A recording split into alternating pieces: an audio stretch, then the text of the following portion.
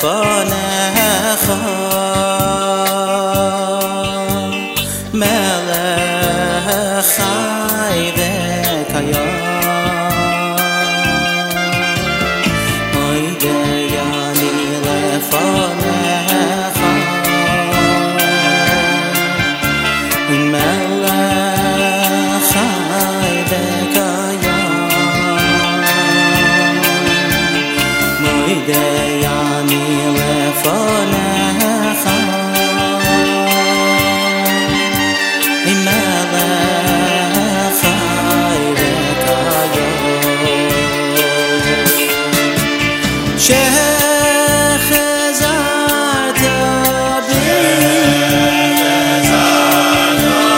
בי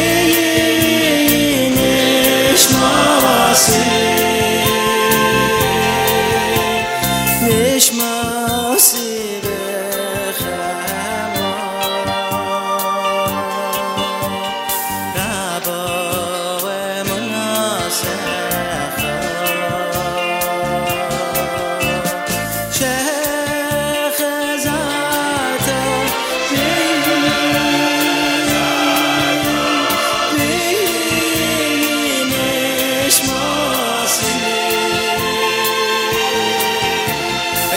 נשמעסי בחמה רבו אמונתך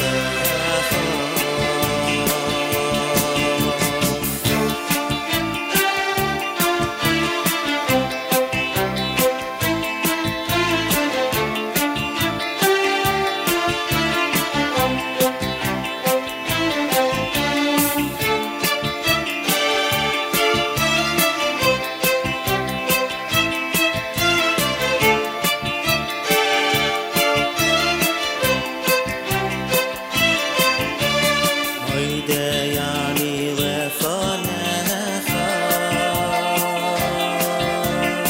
מלך חי וקיים מוידי אני לפניך מלך חי וקיים מוידי אני לפניך מלך חי וקיים מוידי אני לפניך מלך חי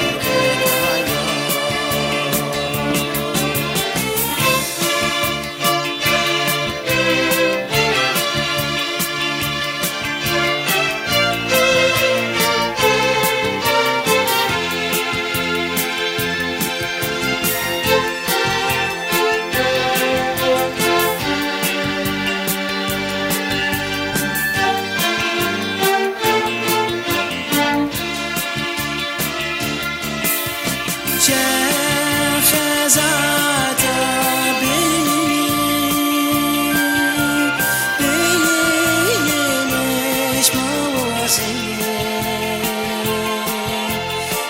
נשמעסי בחמה רבו אמונתך מוידי אני לפניך מלך חי וקיים מוידי אני לפניך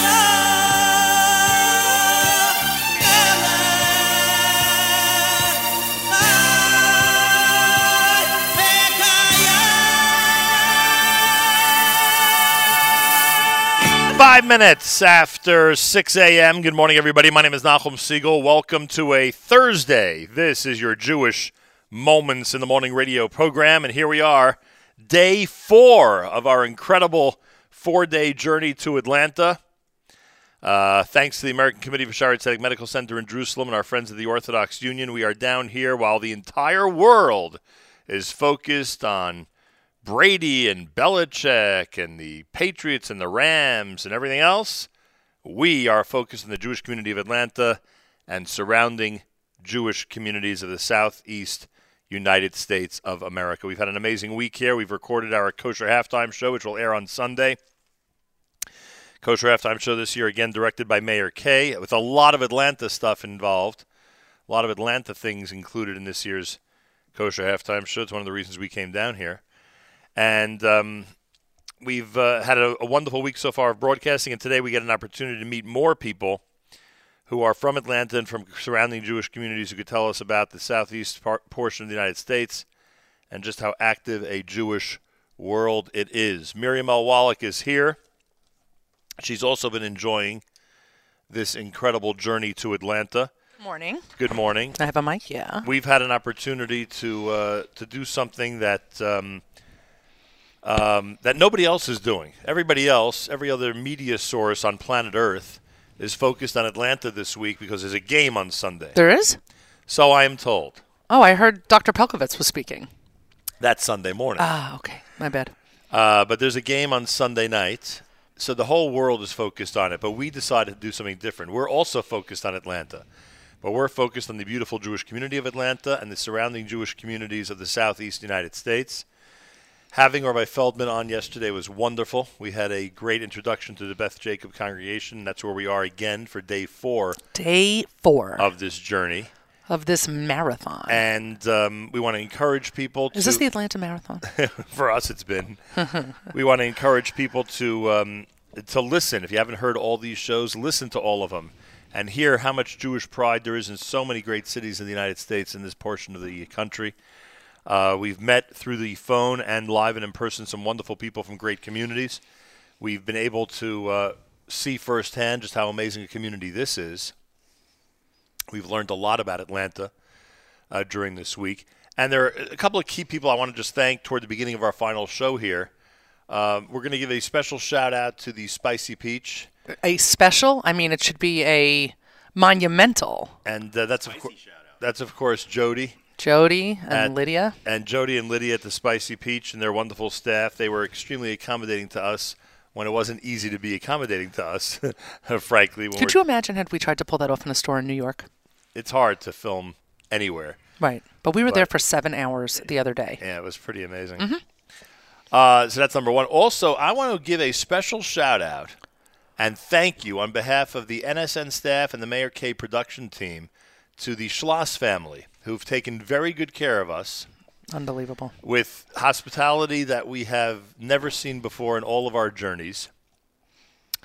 And I just thank them. I thank Lydia. I thank Rabbi Norman Schloss. I thank their entire family. Their family who's living there? Yeah, they've really taken extremely good care of us all through this adventure. Also, there are a couple of people that were with us at the very beginning of this process. Mm-hmm. In addition, as we said in November, we met with Rabbi Feldman and Rabbi Tendler and Rabbi Starr and many other people here in Eric Robbins and other people. That was back in November during our trip. And by the way, very easy now to remember what day the trip was. We just asked Rabbi Tendler. Correct, when his daughter was born. Birthday is, because when he said this morning, when he said it yesterday morning, I said, finally, I know exactly what day it was that we were here. But in addition, I want to give a special shout out to Daniel Wenger. Oh, for sure. When we landed in Atlanta for the first time, we called him, and about 5 minutes later, he was ready to accommodate us with all the information and details that we needed. And Neil Davis. Who was extremely helpful to us at the very beginning of this process. We sometimes forget once we get to the end of a project what the beginning was like, and for us it's a fond memory of who we met at the very beginning of this process. So thank you very much to all of them. I want to thank the Schlosses as well. Yeah. I also want to thank, first of all, Ariella Steinreich, who was one of the first people who said to us, you have to connect with the Schlosses and you have to stay there. Right. And we are very, very fond of our own space and making sure that at the end of a very long day, we do not have to interact with anyone and that we don't have to interact with each other. Well, in addition, we also have a lot of preparation still. Yes, and the Schlosses could not have been more perfect hosts. Yeah. They not only provided their home, which after a 16, 18-hour day was actually exactly what I wanted to come back to. And if I had to go back to a hotel room instead of the warmth of a home, I think I would have just collapsed. But they there was nothing that they wouldn't do. There's nothing, it seems, that they don't do. And everyone had their privacy and everyone had their space. And we had numerous places to work till ungodly hours of the night, and when we're getting up at 4 o'clock in the morning and leaving their home at 5 o'clock in the morning, there was never any trouble. Nothing seemed to be a problem. So nothing seemed to be a problem for them. And it's funny because I finally said to Mrs. Schloss, I said, "Is there anything that bothers you?" And she said, "You know what bothers me? When people don't push in their chairs." She's like, "When you come into my house and you're sitting there," she goes, "at least push in there." I said, "Oh my God, you and I were like sisters from another mother," because that makes me nuts. But that was, I mean, of all the things that could bother her with having God knows how many people in her house at any time, this was her biggest complaint. Like, she's amazing. And it seems to me there are so many people in this community and in other communities who have stayed with them who have similar Schloss stories. Somebody told me yesterday, which was the beginning of a narrative that I've now heard multiple times, when I was redoing my house and stayed with the Schlosses. Wow. That is the beginning of a story I have now heard at least 2 or 3 times. And she said they refer to it as Chateau Schloss. And before we went upstairs last night, Rabbi Schloss took out their guest book and told Yoni that we have to sign their guest book because they ask all of their guests to sign their book. And he said, "Yes, it's guest book number 4. Wow. And I said, "Wow, that is so incredible." He goes, "Yeah, We've been meaning to do it for years, and we never did it, so we finally started doing it, and we figured we'd just call it number 4. That's funny. Yeah, so that was amazing. But the Schlosses have been great, and they're so welcoming, and it was really perfect. So, Ariella, thanks for the advice. It was totally worth it. And Schlosses, I mean, I should be lucky to be able to be as generous with guests as you have been with us this week. And I also want to thank Steinreich Communications, who have been helping us get the word out about our week here and, of course, about the Kosher Halftime Show as well. So a lot of people to thank, a lot of great people who are involved, and we greatly appreciate everybody's help. Yes. All right. More coming up, right? More coming up. It is a Thursday morning edition of JM and the AM. Everybody keep it here at the Nachum Segal Network. We are in Atlanta, Georgia for day 4 of this incredible journey.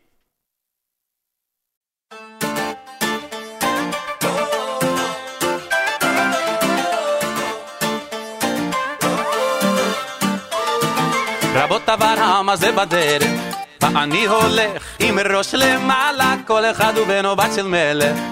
ככה היה, וככה זה גם עלה, יהודים נשמה בוערת.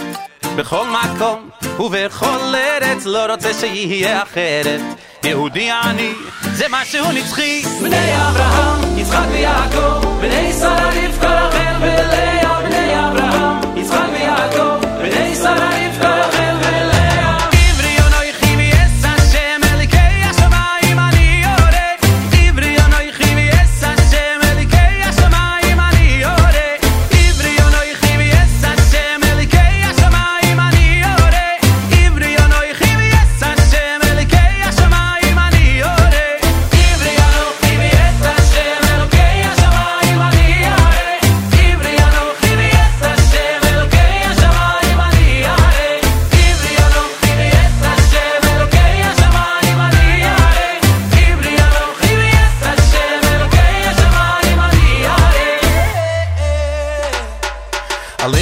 History I've been through. Ask me where I'm from, and I will tell you I'm a Jew, and every Jew's a proud Jew. Not just me, my sisters and my brothers. Never be ashamed to be a proud Jew. It's not what you've done, it's how He made you. So sing the song and spread the pride around you. Yehudi ani, eternally. Hey Abraham, Yitzchak v'Yaakov, b'nei Sarah Rivka, Rachel v'Leah. Hey Abraham, Yitzchak v'Yaakov, b'nei Sarah Rivka, Rachel v'Leah.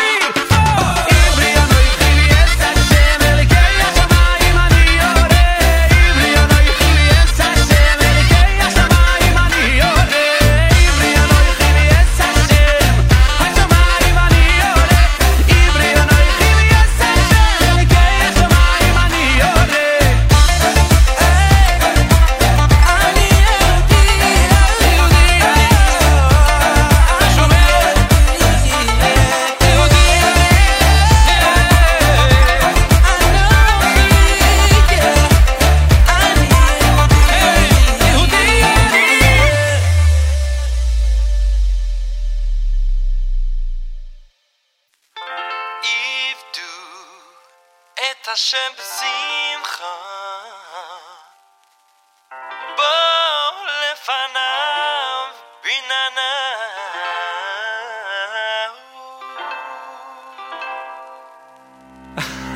Come on now. Are you ready? Here we go. Hallo yom chadash ומה נשמע האם הכל כמו יום אתמול שכבהיה מה פתאום מהיום כמה נפלא תתרגש, תתחדש ותתחיל את הכל מתחילה עבדו את השם בשמחה בוא לבן הבן נה נה נה נה נה נה נה נה נה עבדו את השם בשמחה בוא לבן הבן נה נה נה נה נה נה נה נה נה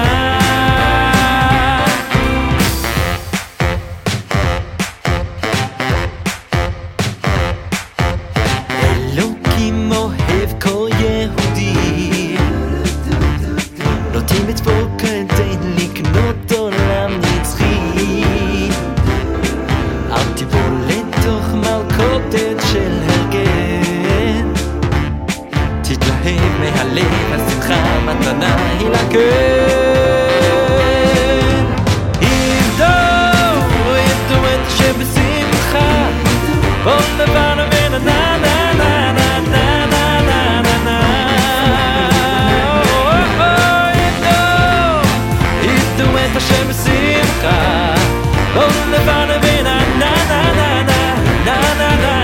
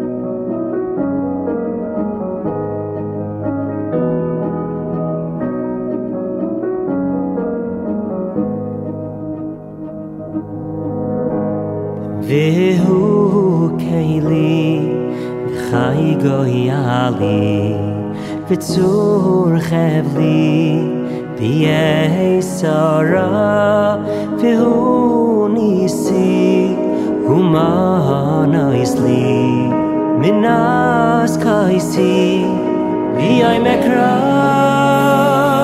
בידי אבקיד רוחי shan bi'ira v'imruchi idiyasi Hashem li v'la'ira la'ira b'yadai afkid ruchi bi'esi shan bi'ira v'imruchi Hashem li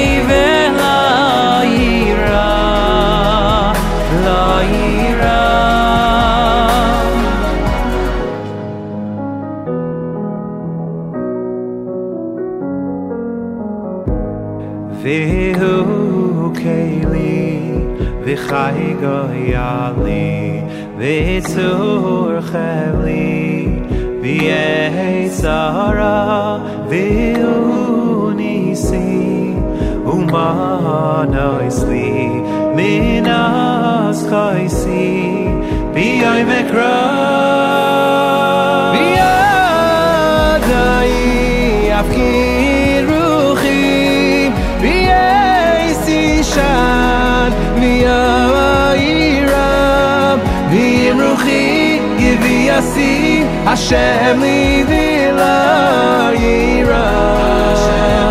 layirab v'yadai afkid ruchi yeisi shan v'yayirab v'imruchi giviyasi Hashem li v'layirab layirab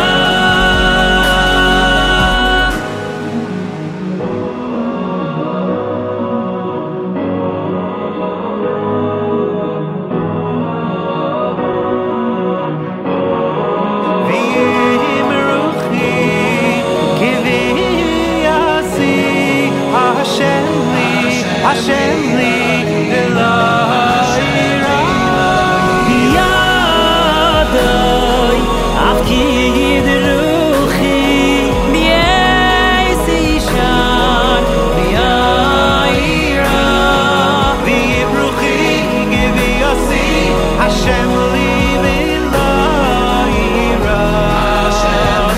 layirab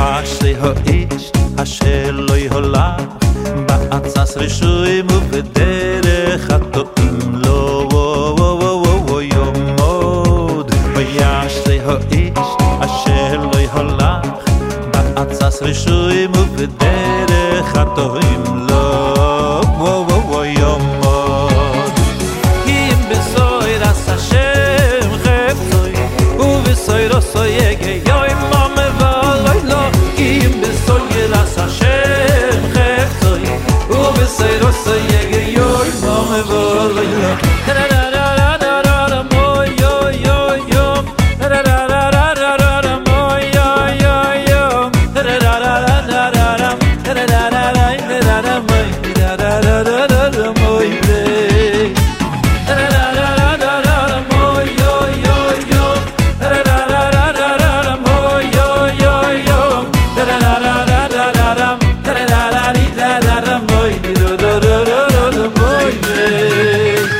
Ashley ha'ich asher lo yolach ba'atzas rishuim u'v'derech ha'to'im lo yomod Ashley ha'ich asher lo yolach ba'atzas rishuim u'v'derech ha'to'im lo yomod Kim besoyelas Hashem chefzoi u'v'soyroso yege yoy mame v'loylo Kim besoyelas Hashem chefzoi u'v'soyroso yege yoy mame v'loylo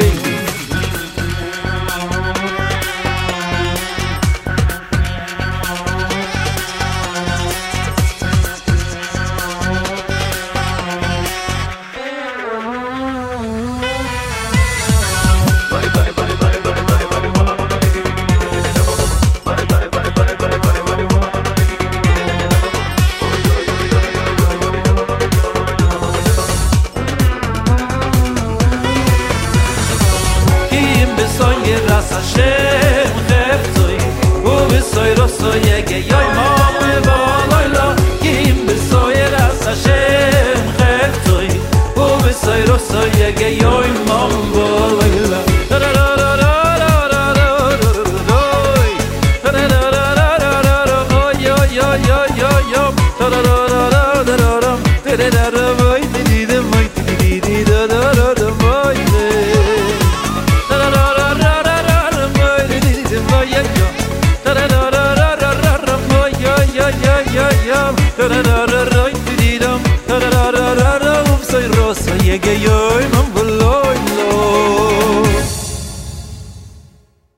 JM in the AM. We are in Atlanta, Georgia. Thanks so much for joining us. Day 4 of our incredible journey here. And I hope you're enjoying this first hour of JM in the AM with great music and, of course, a lot of reminders. Reminders about the Kosher Halftime Show presented by our friends at the Rothenberg Law Firm and so many wonderful commercial sponsors. The Kosher Halftime Show goes live this coming Sunday. We're getting ready for an amazing presentation. I hope all of you will make sure to watch it at some point and see how Atlanta-centric it is. Kosher Halftime Show with Daniela Haviel from Israel, with Sammy K, Atlanta's own Sammy K from the community down here.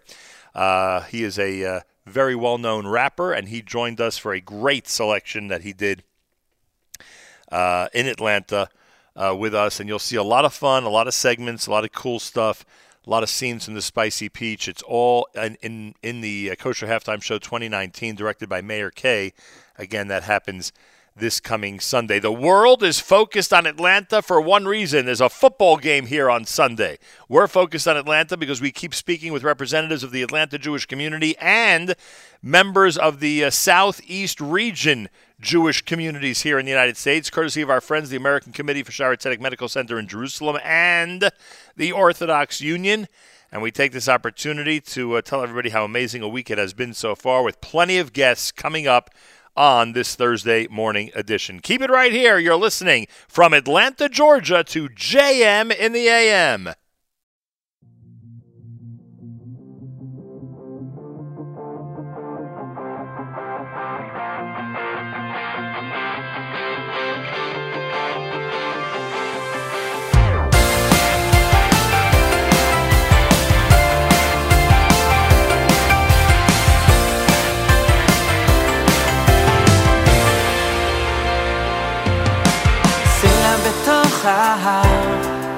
יכול להיסדק, חבל אשר נקשר יכול להתנתק,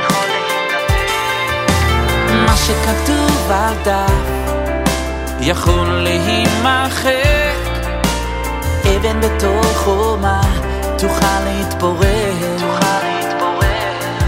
אבל עם ישראל חי כאן לעולם, אבל עם ישראל חי לעולם.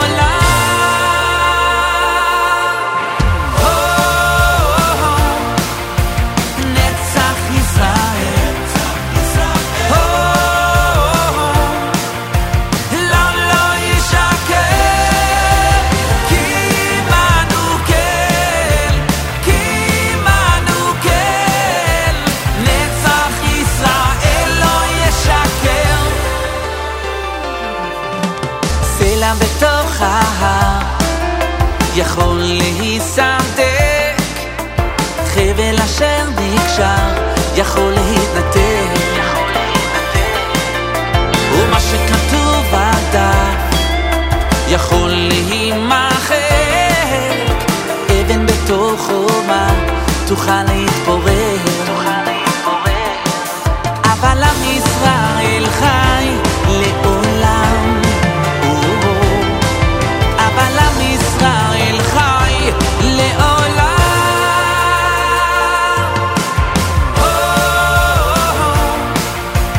נצח ישראל,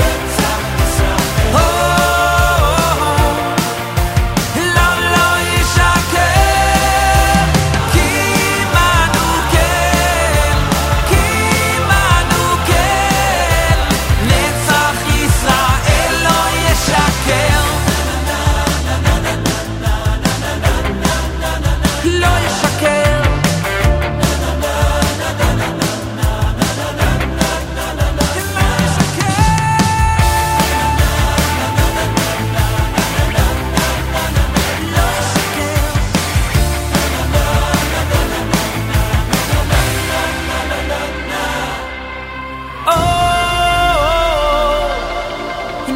נצח ישראל.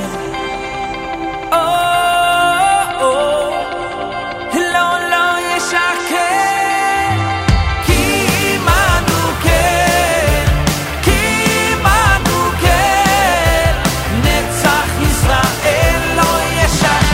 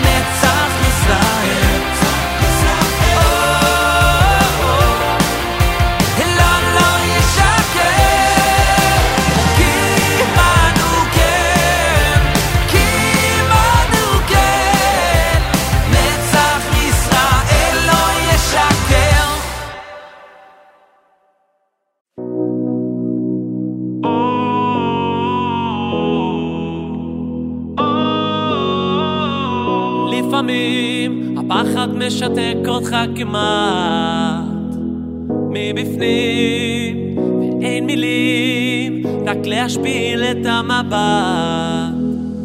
התמיד אין דרך לעבור ואין לעצור, בכל מה שהיה לעולם לא יחזור. בסוף כל הדרכים נשקף לו האור, אז אל תשכח, תמיד תזכור, כל העולם הזה הוא גשת צר, מעלי הבשורה שלא נגמר. אבל תזכור תמיד שהעיקר לא לפחד, לא לא לא לפחד כלל. כל העולם הזה הוא גשת צר, מעלי הבשורה שלא נגמר. אבל תזכור תמיד שהעיקר לא לפחד, לא לא לא לפחד כלל.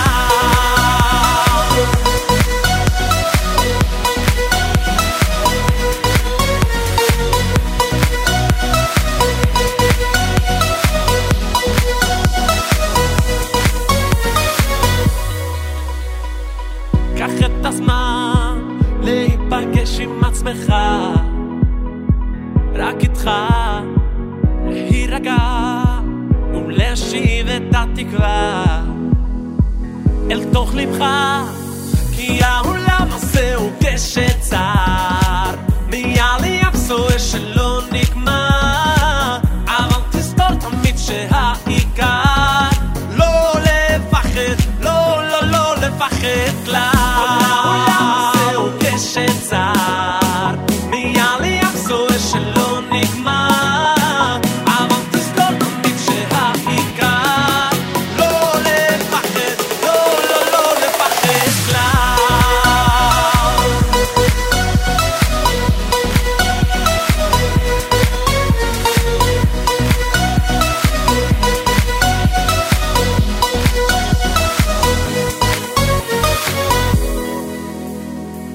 אף פעם לא נתייאש, תמיד נצעק נבקש, אף פעם לא נתייאש.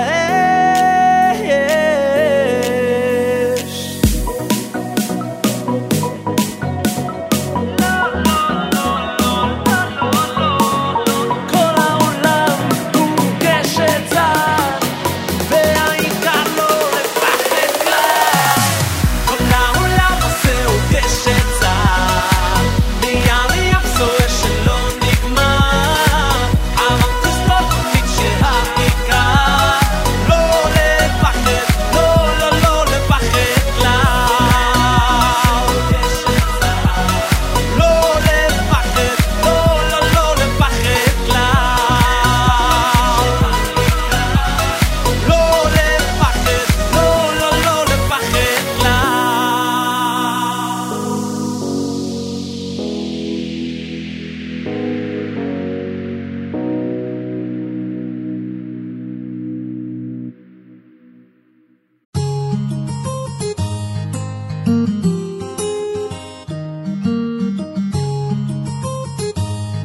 Yeah. Dedication done laughed at. Expectations turn abstract. My snapback fits at last, and my point of view is far past that. Can't say I wasn't cast back. Gotta rid my mind of these flashbacks. Even though I'm out on the road, it's still called to check where my dad's at. Pessimism in plain view. Actually, it just ain't true. Truthfully, they just hating on you cause you do the things that they can't do. I dug out where I'm at today with a couple pleases and thank yous. You can only change yourself, so don't let them change you. Gonna be the highs, gonna be the lows. I'm figuring it out, it's alright, yes I know. Always on the grind and trying to be the finest. I am one with you and it feels so close. Singing, oh, I am not my wrongs. Oh, negatives can only make me strong. Falling, falling out. Yeah. Calling, calling, calling out. And I'm trying to walk your way, but I can't find the words to say. I recognize you only care. Despite my flaws, you're always there. I recognize you only care. Despite my flaws, you're always there. Gonna be the highs, gonna be the lows. I'm figuring it out, it's alright, yes I know. Always on the grind and trying to be the finest. I am one with you and it feels so close. Singing, oh, I am not my wrongs. Oh, negatives can only make me strong. Painfully I've been put down, now I'm picked up. Trying to find the diamonds in the dirt that I kicked up. Nothing more than an impediment or a hiccup. Am done told that's better stiffen our upper lip up. No matter what, I know the one above has a plan for me. Everything happens for a reason, nothing ever randomly. With a hand in every occurrence, ain't no room for vanity. We're all a part of this family. His Majesty knows that Gonna be the highs, gonna be the lows. I'm figuring it out, it's alright, yes I know. Always on the grind and trying to be the finest. I am one with you and it feels so close. Singing, oh, yeah, I am not my wrongs. I am not my wrongs. Oh, negatives can only make me strong. Na na na, na na na, na na na. Na na na, na na na. Yeah. Na na na, na na na. Come on. Gonna be the highs, gonna be the lows. I'm figuring it out, it's alright, yes I know. Always on the grind and trying to be the finest. I am one with you and it feels so close. Singing, oh, yeah, I am not my wrongs. I am not my wrongs. Oh, negatives can only make me strong.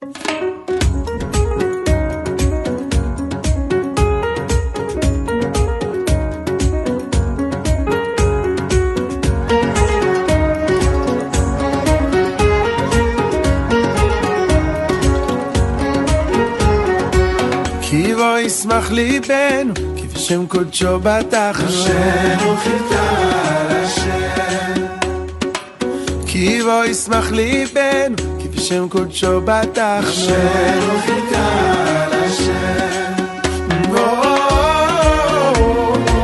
חיכתה לשם מחכה לשם נפשנו חיכתה לשם חיכתה לשם מחכה לשם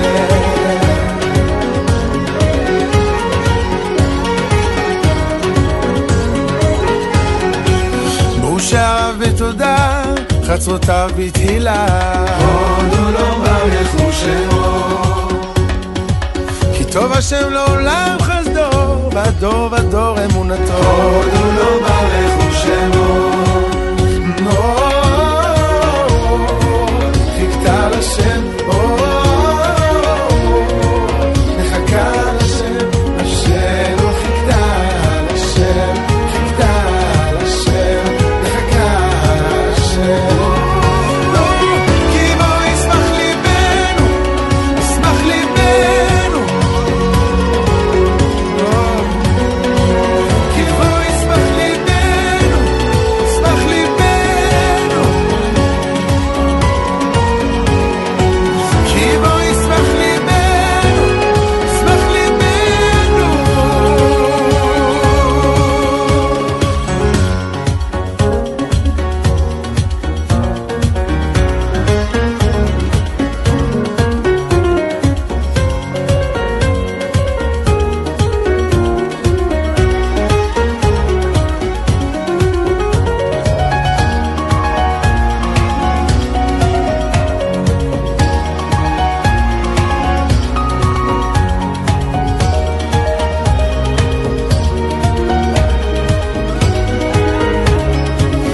ראינו השם חסדך יש אחת תיתן לנו לעולם חסדו גם השם ייתן אותו וארצנו תיתן יבולה לעולם חסדו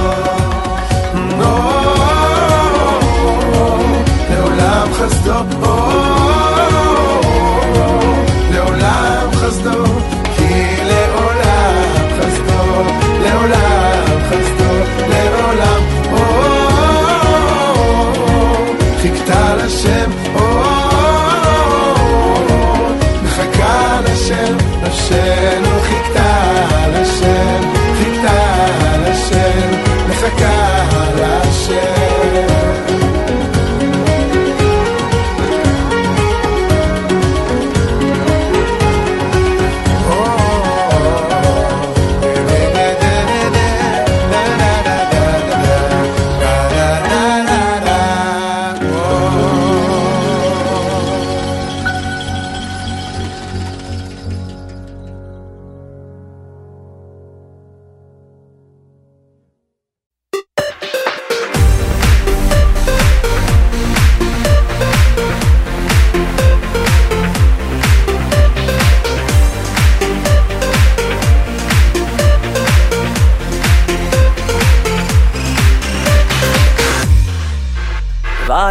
ויהי בשור מלך בהתאסף ראשי עם ויהי בשור מלך בהתאסף ראשי עם כולנו יחד שבטי ישראל אחדות בעם ישראל באגודה אחת יחד שבטי ישראל עכשיו אחדות בעם ישראל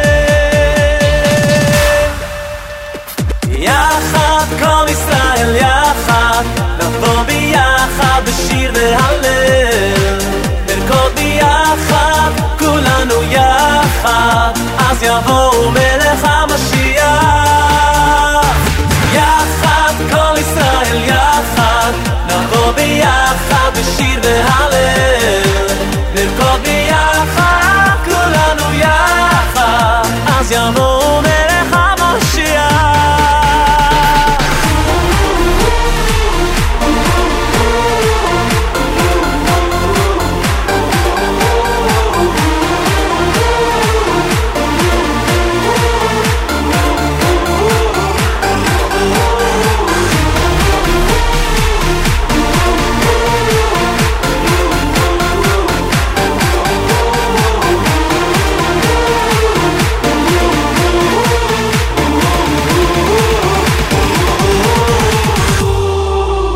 ויהי ויהי בשור מלך בית הספר שם ויהי ויהי בשור מלך בית הספר שם כולנו יחד יחד שבטי ישראל אנחנו בעם ישראל פקוד אחת יחד שבטי ישראל עכשיו אחדות בעם ישראל יחד כל ישראל יחד נבוא ביחד בשיר והלל נרקוד ביחד כולנו יחד אז יבוא מלך המשיח כשאנחנו יחד כל ישראל יחד נבוא ביחד בשיר והלל נרקוד ביחד כולנו יחד אז יבוא מלך המשיח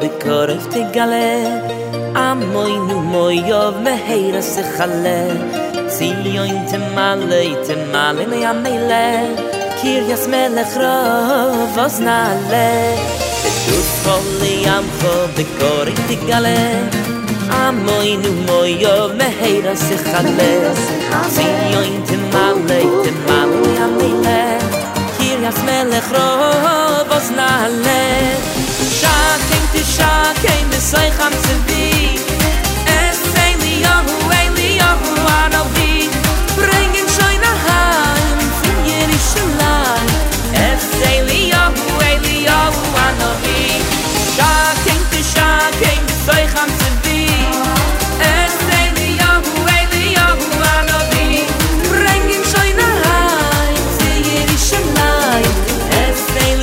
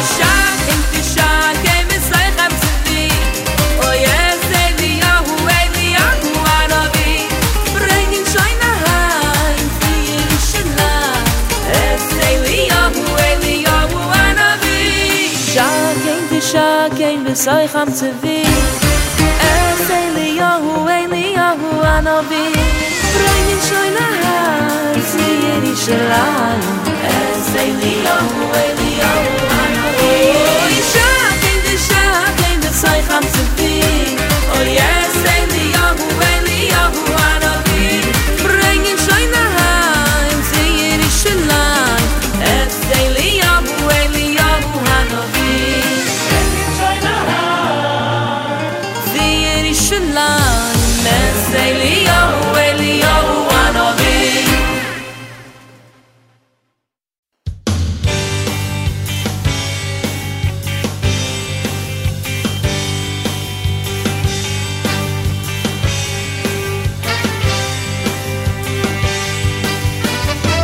Moshe led us from Egypt on the sad shape we were in.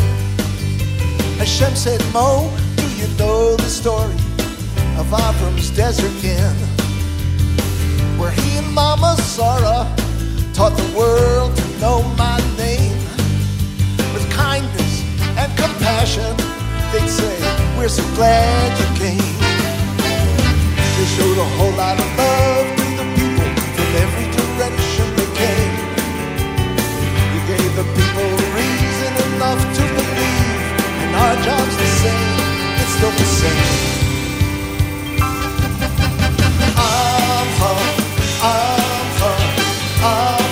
Yisrael.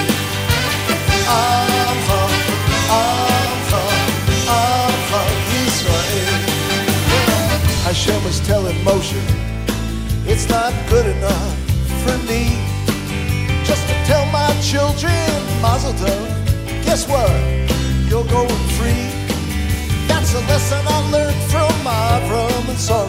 So just before you pack up and leave, tell the young and old, take Egypt's gold, and tell them I said please. They showed a whole lot of love to the people in every direction they came. They gave the people reason enough to believe, and our job's the same, it's still the same.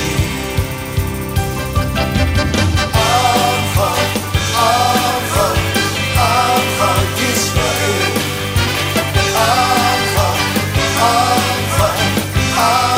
Yisrael. Let's go.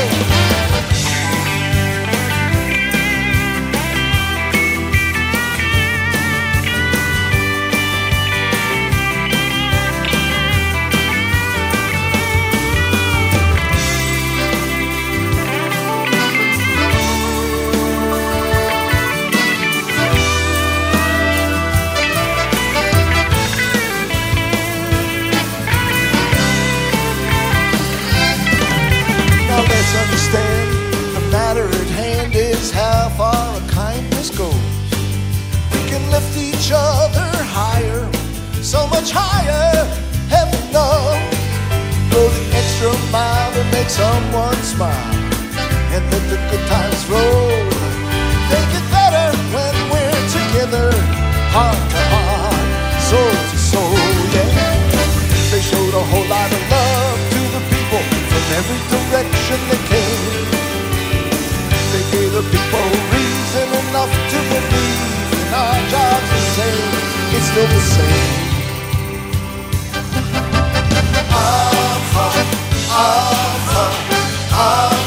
Yisrael.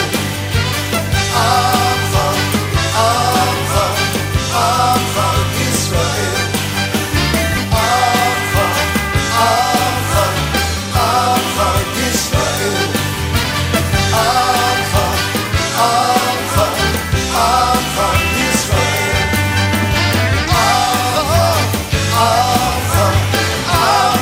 Yisrael.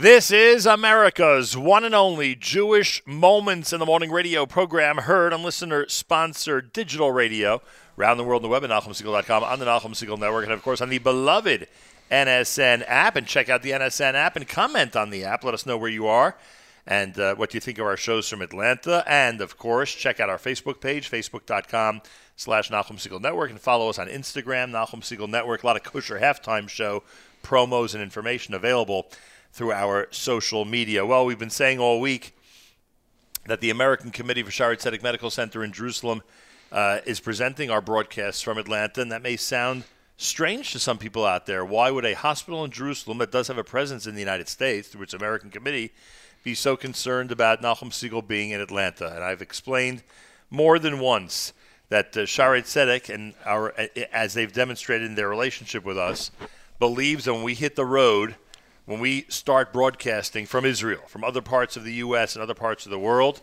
it is something that's vital and important to our listeners and to the greater Jewish community, to check out Jewish communities, to continue to spread our mission and, in effect, the mission that Shaare Zedek believes in to different cities around the U.S. This is a big hub. Atlanta is a very big hub for the Jewish community. When they heard we were coming down here, they were aboard. And I want to thank Chief Communications Officer for the American Committee for Shaare Zedek Medical Center in Jerusalem, Mayor Fertig, who is here with us in Atlanta and can vouch for the fact that when it comes to special programming like this, your outfit that we call the American Committee is always excited about it, and I thank you for that, and good morning to you. Good morning to you. And you're right, we are excited about it, and we're excited to be here with you. Day 4. And it is day 4, and it's pretty amazing, and you've been telling us how much you love this Jewish community here in Atlanta. I do. I really do. It is an amazing community, and we've been emphasizing that in the next few weeks, literally right around the corner, we're actually going to be taking this on-the-road broadcast to Shaare Zedek Medical Center, where we are even more and more and more familiar with the incredible work that they're doing, which I think just enhances our shows. We're going to meet with people, some of whom we already know, some of whom we have come in contact with, the people in charge of your different departments who we've had on the air over the years, who have given us tours of the hospital, who now are advancing in their positions, some of them becoming the next director general of the hospital. And that's all going to be happening in the next few weeks. We'll give everyone details about exactly what date we'll be at Shaare Zedek, and we are certainly looking forward to that. So as we've been asking you each and every morning this week, it must be a unique and wonderful opportunity to see from your vantage point how the hospital continues to grow and expand and add departments and refurbish departments that have already been key to the people that they serve in Jerusalem and beyond in Israel. Is there anything special on this day 4 that comes to mind on the subject of things that Shaare Zedek is doing for the greater Jerusalem area? Yeah, it's really true. I mean, every time I go, and I'm there, I guess once every 3/4 of a year or so, it probably averages out. Yeah, you're amazed at what you see. I really am, and I always have wonderful colleagues at the hospital who do their best to keep us up to date on what's going on there because they're on, in the building. But there is always something to see that's new for me so that I could keep up on what's happening. And what I've learned is that I need to walk into the office there and say to my colleagues, please show me what's new that I haven't seen that's happened since I was here last. And there's always stuff.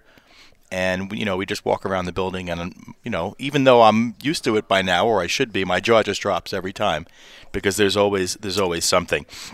The very biggest thing that people would notice if they came to the hospital now that may be different is from the file marked maybe creature comforts or just general beautification. That's the lobby has been completely redone conceptually to include a significant shopping area that you can get food from multiple restaurants in the lobby right now. There's a bank. That's right. There's a bank. There's a pharmacy, and not the hospital pharmacy. Right. I mean a consumer pharmacy. You can go to Angel's Bakery in the Shaare Zedek lobby now. You can go to Burger's Bar in the Shaare Zedek lobby now. You can go to Aroma in the Shaare Zedek lobby now. Oh, we planned this trip perfectly. We have. We really have. And that's good for everybody. Of course, it's good for the staff. and the people who work there, but it's really good for people visiting patients. It's really, really good for people who unfortunately are spending a lot of time there with patients. You don't have to leave the building now you need to leave the building to get some fresh air and clear your brain, but to get some food, some good food at an affordable price that's going to be nourishing and reasonably good for you, it's all right there. I've spent time as a family member in hospitals, and that is one of the things that people don't realize, and that is it's an extremely draining experience. Correct. In fact, some people will tell you they can walk into a hospital for 10 minutes and they are just overwhelmed by the whole experience. Really? It's difficult. When you're a family member, it really is draining. It's intense. It's an intense time. And whatever break you could provide for the families, I know you mentioned the staff, and I know they deserve it, but whatever break you could provide for the families, especially if they don't have to go out and travel, they could just go walk into one of those cafes you mentioned and just take a break, sit down, have a meal, not feeling like they're starving all day and they don't know when their next snack is going to come from. That's right. It's such an amazing feeling. So, kol hakavod. It's easy, and I say that in quotation marks, it's easy to know which departments a hospital needs and which medical situations it has to address.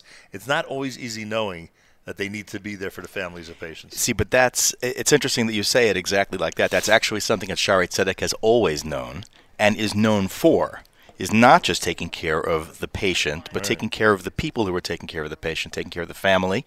Of course, the staff. If you talk to just about any staff member at Shaarei Tzedek Medical Center, they love working there. That's really, and of course that contributes to the unique, vibe of the whole place, the whole atmosphere.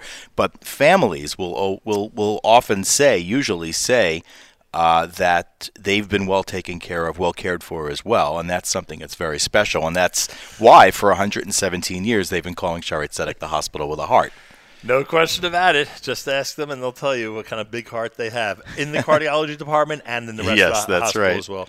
Mayor Fertig, I thank you, Chief Communications Officer at the American Committee of Shaarei Tzedek Medical Center in Jerusalem. And your final words as we now leave Atlanta and go back to normal life back in New York. If I may, yes. I want to, I've said it many times, how much we value the partnership of the Nachum Segal Network in helping us get out our message, and we really do value that. And, of course, you and I have a relationship that goes back decades. But Shaarei Tzedek feels very strongly about this and very positively. And in case I haven't said this to you before, we really feel like you're so generous with your time, even in the course of what is, of course, underlying there's a business relationship between us, but you're so generous with your time. And we always feel like we have gotten more than we could have possibly hoped for. And that's really a credit to you and to your team, to Miriam and everybody. And I just want to say thank you. Well, I thank you for that, and we hope to make everyone in Jerusalem feel that way when we visit Bezrat Hashem. In Yirtzeh Hashem. Thank you very, very much. More coming up. Leave it here, everybody, because it's the Atlanta Day 4 edition of JM in the AM.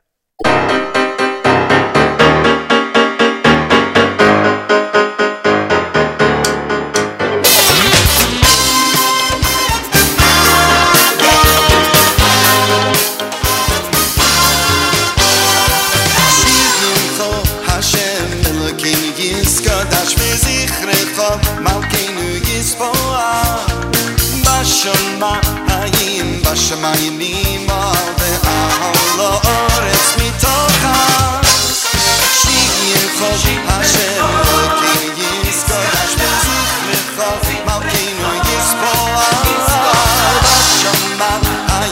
בשמיים ועל הארץ מתוכה תספור אך נשיינו על כל שבח מעשה ידיך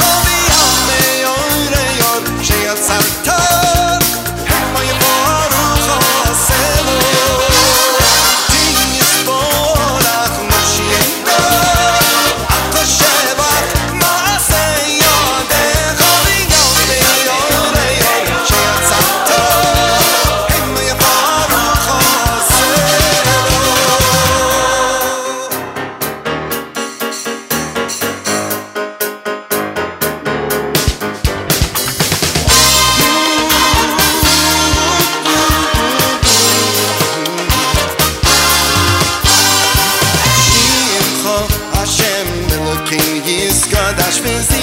Yodecha Malkeinu Yisboar Bashamayim Bashamayim Ba'aliyah Ha'aretz mitochas Shimcho Hashem Elokeinu Yizgodash B'tzivrecho Malkeinu Yisboar Bashamayim Bashamayim Ba'aliyah Ha'aretz mitochas Yisborach Moshiach Al Kol Shebach Ma'aseh Yodecha V'yom Le'yom Le'yom She'ol Tzavta Hein V'yavarach Oselo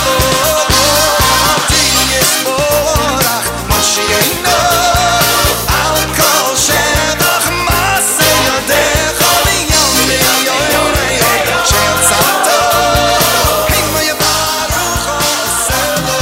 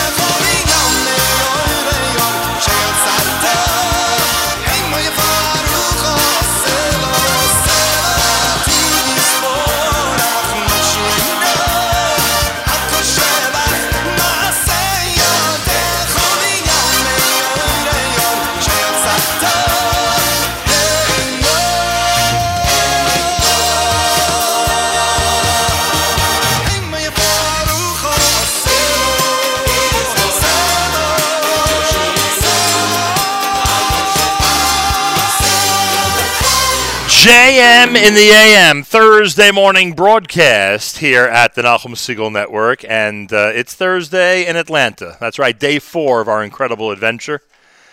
Day 4 of one of the most remarkable trips we've ever taken, frankly. We've been, just like the world is concentrating on Atlanta this week because supposedly there's a big football game this coming Sunday, we're also concentrating on Atlanta this week, but for a much more important reason, to highlight the amazing Jewish community of Atlanta and other Jewish communities in the southeast portion of the United States. And Rabbi Chaim Neidich is with us. He's Executive Director of the Jewish Student Union of Atlanta.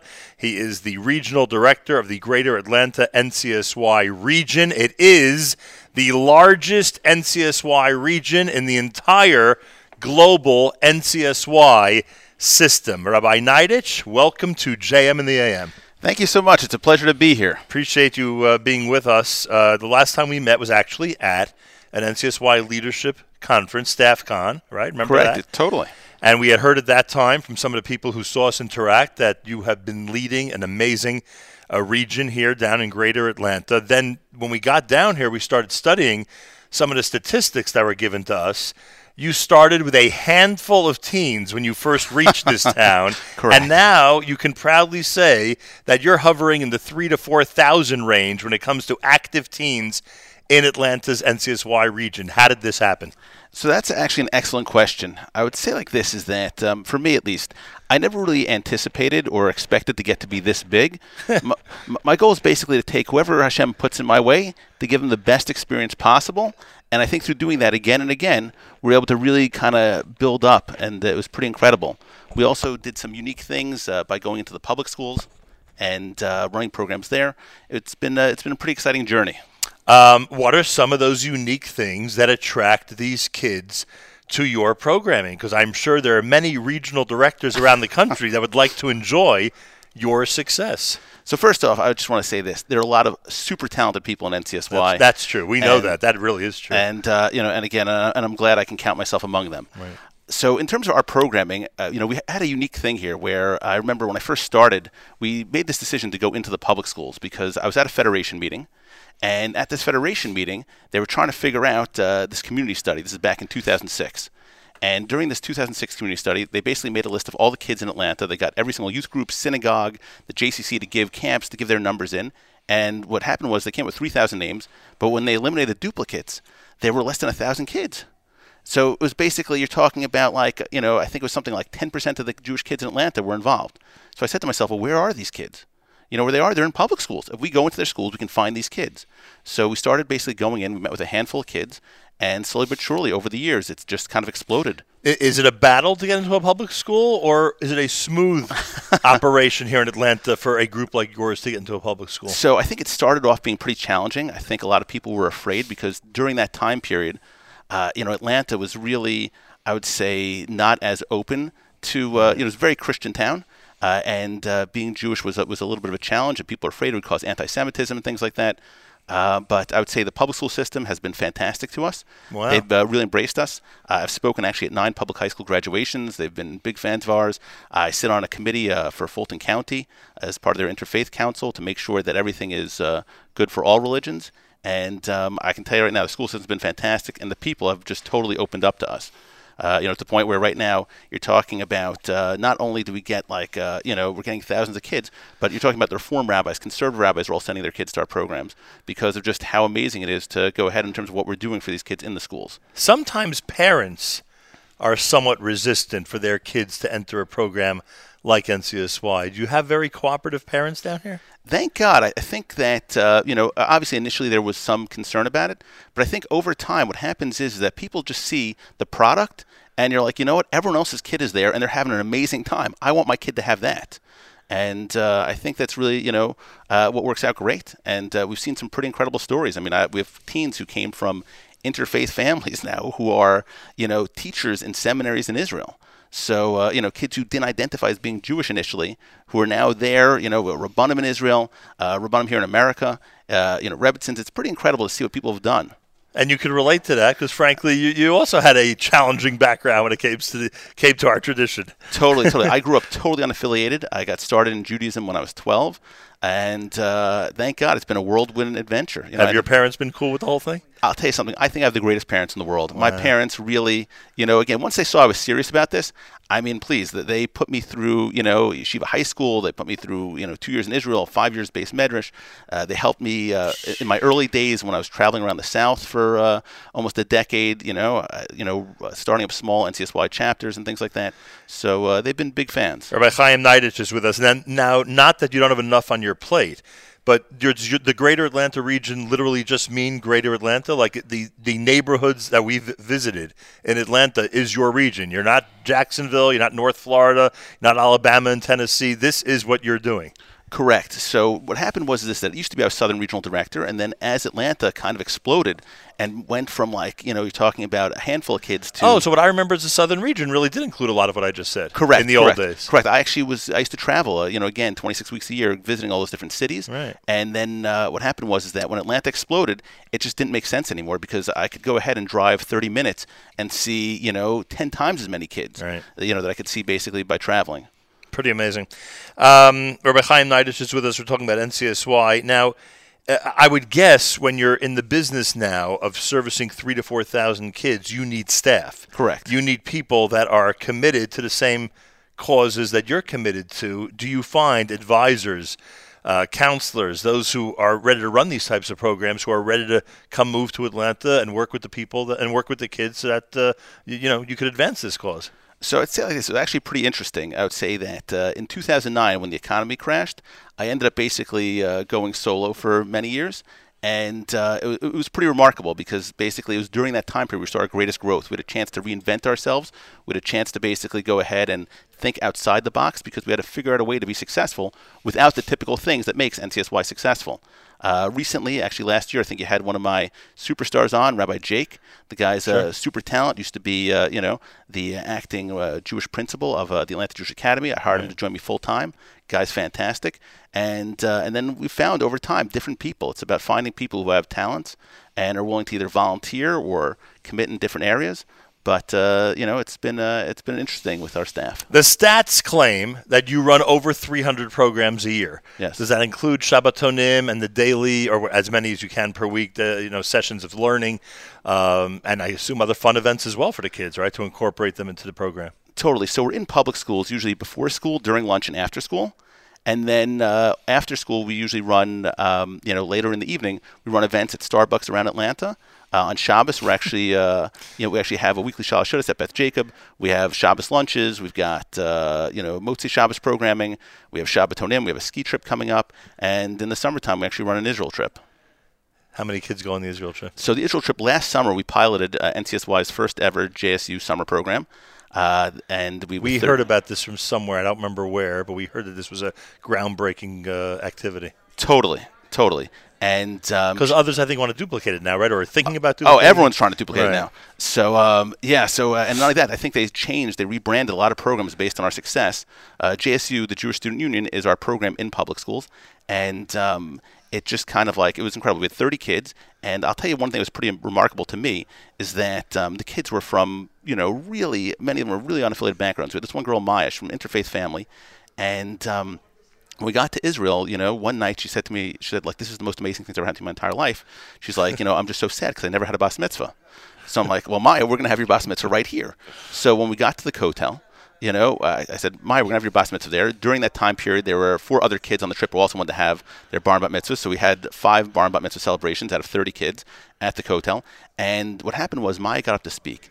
And when she got up to speak, she started crying because she said, when she was 12 years old, all of her friends had, their bas mitzvahs, and when she turned 13, her friends had their bar mitzvahs, and she went to everyone else's celebrations, but she figured that by the time she was 14, 15, she entered high school, it would never happen for her, and she was crying. She's like, she can't believe she's sitting here in the holiest place in the world, finally having her bas mitzvah at the age of 18 years old. The whole thing's incredible.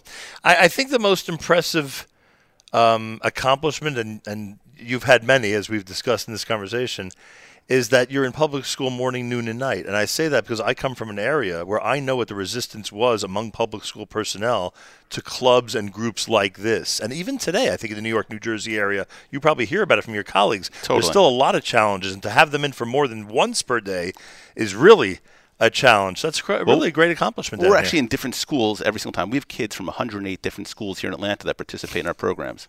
So we're not in all of them. I get it, but it's still a remarkable number. Totally. Unbelievable. And we've been focused on this trip, as you know, not only in Atlanta, but the entire Southeast region. Can I assume, and I hope I can, that the Southeast region outside of Atlanta, you've seen growth in the NCSY chapters and regions in those areas as well? Totally. It's been tremendous. Yeah, I'd say the South is really... Because it was somewhat of a drought decades ago, Oh, definitely. And it's really turned itself around. I see a lot of these communities are getting young families, from New York moving in. It's pretty incredible to see. Yeah, there's a lot of talent. I mean, we saw this at StaffCon and many other venues with NCSY. There's a lot of talent out there. Colleagues of yours, both men and women, are very committed in different cities in the United States to really get this job done and to increase the numbers. I know it's not all about numbers, but you know that numbers does indicate success in many cases. So totally. A pleasure to see you again, and continued hatzlacha. This is really one of the great accomplishments of NCSY, and I'm sure you take great pride in it. I totally do. Rabbi Chaim Neidich, thanks for welcoming us to Atlanta. Thank you. Much appreciated. More coming up. This is JM and the AM on a Thursday morning broadcast. One of the first people, I think this is true, one of the first people we contacted in November when it was when we revealed that we're going to be visiting Atlanta and concentrating on the Jewish communities of the Southeast, was the owner and publisher of the Atlanta Jewish Times. That's Michael Morris. The Atlanta Jewish Times has been published each week for the last 93 years. Michael Morris, shalom. Welcome to JM and the AM. Shalom. Very glad to be here. And we finally made it here. Yes. What do you think? Not just you. I'm talking about us. We made it to Atlanta. When we spoke to you months ago, it was sort of like a pipe dream as we were just exploring the possibility, and we're here on the spot to see this beautiful neighborhood in this wonderful town. So thank you. How many times have you traveled to do this show? Oh, we travel a lot with this show, especially to Israel. It's the first time outside of Israel that we dedicated more than one day to one of our trips. Gotcha. Almost an entire week here. With JM and the AM and the Nachum Segal Network, and it's been an amazing trip. You're obviously very familiar with the Atlanta Jewish community. I've been around the community for a few years, so sure. And now that I'm the current shepherd of the paper, it has gotten me more involved. And well, first of all, we've heard about the influence the paper's had for all these decades, so congratulations on that. And I'm sure you take great pride in all the different aspects of the community, publishing and writing about all the different things that are going on in Atlanta. If I were to ask you for a short overview of what the Atlanta Jewish community is like, what would you tell us? It's a very big community. I think we're seventh or eighth largest Jewish community in Atlanta. I'm sorry, in America? In the United States. People don't realize that there's well over 120,000 Jews in Atlanta.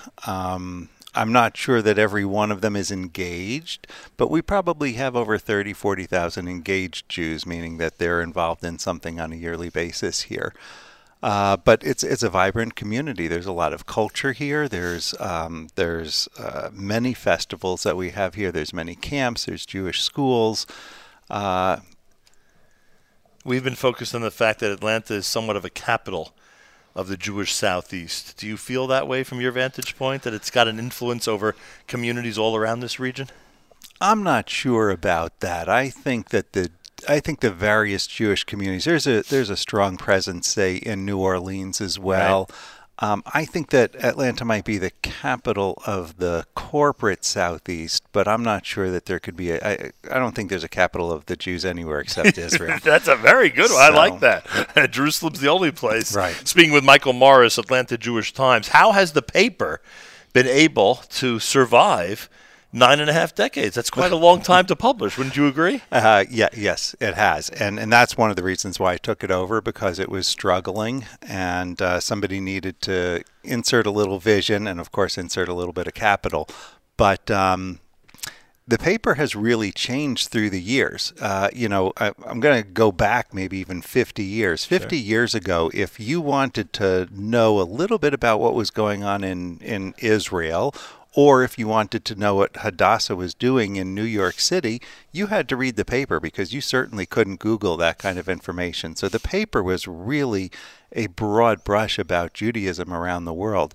In today's day and age, and I'm fast forwarding through a lot of different things like the advent of TV and getting your news from the TV in the 1970s, Walter Cronkite and all that.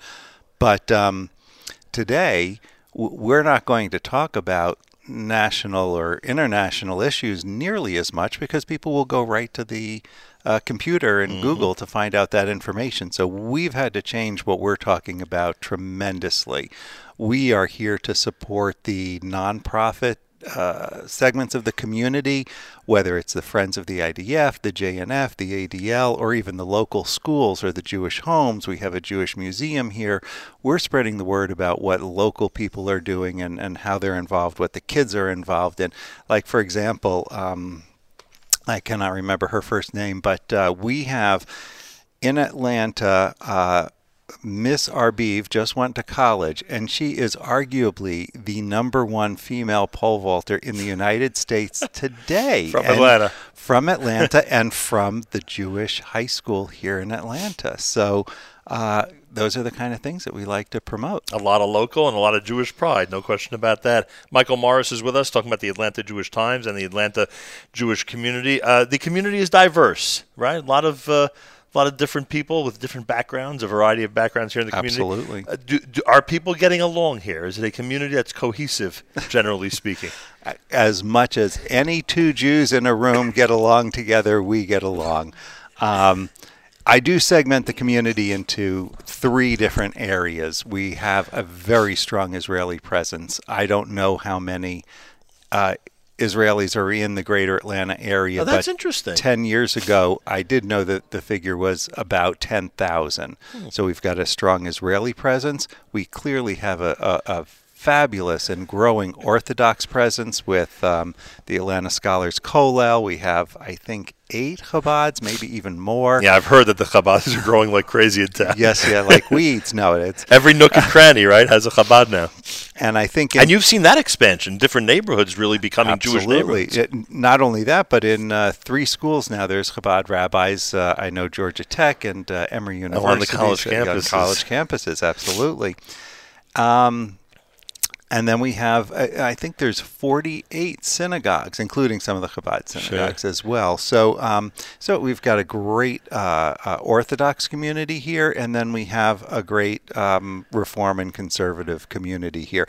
I don't know if you know, but we had 2 synagogues in Atlanta, one of them AA, which at one point was the largest conservative synagogue in the Southeast, and then we have the Temple, which is located downtown, and that too was the largest Reform congregation in the Southeast for a number of years. So, in a little bit we were a capital, but Not necessarily, but because we're divergent. But every segment of Jewish tradition was well represented, to say the least. Actually, and many of our organizations, such as, say, Friends of the IDF, right, as well as the Atlanta Film Festival and the new Atlanta Jewish Life Festival, they take pride in ensuring that we reach out to all segments of the community and get everybody involved, making sure the food is kosher, making sure that the programs for the kids are safe, for a better word. Phenomenal. Speaking with Michael Morris. So this, of course, I'm sure is a historic occasion, having our radio network down here in Atlanta. I'm sure this is something that the paper is going to cover extensively, to say the least.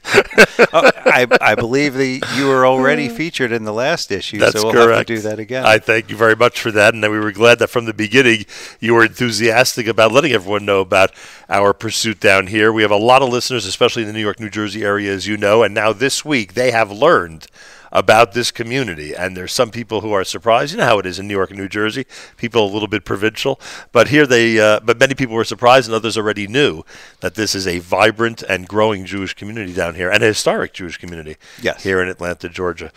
So continued success, 93 years, many, many more at the Atlanta Jewish Times, and I thank you so much for visiting us today. Absolutely, I appreciate you bringing me on. Michael Morris, Atlanta Jewish Times, one of the first people we contacted when it was time to come down to Atlanta for this historic trip for us, as we broadcast, as the world concentrates on Atlanta because of a football game this Sunday, but we concentrate in Atlanta because we want to make sure to let everyone know about the incredible Jewish community that there is down here. Shlomo Katz is next, and you're listening to JM in the AM.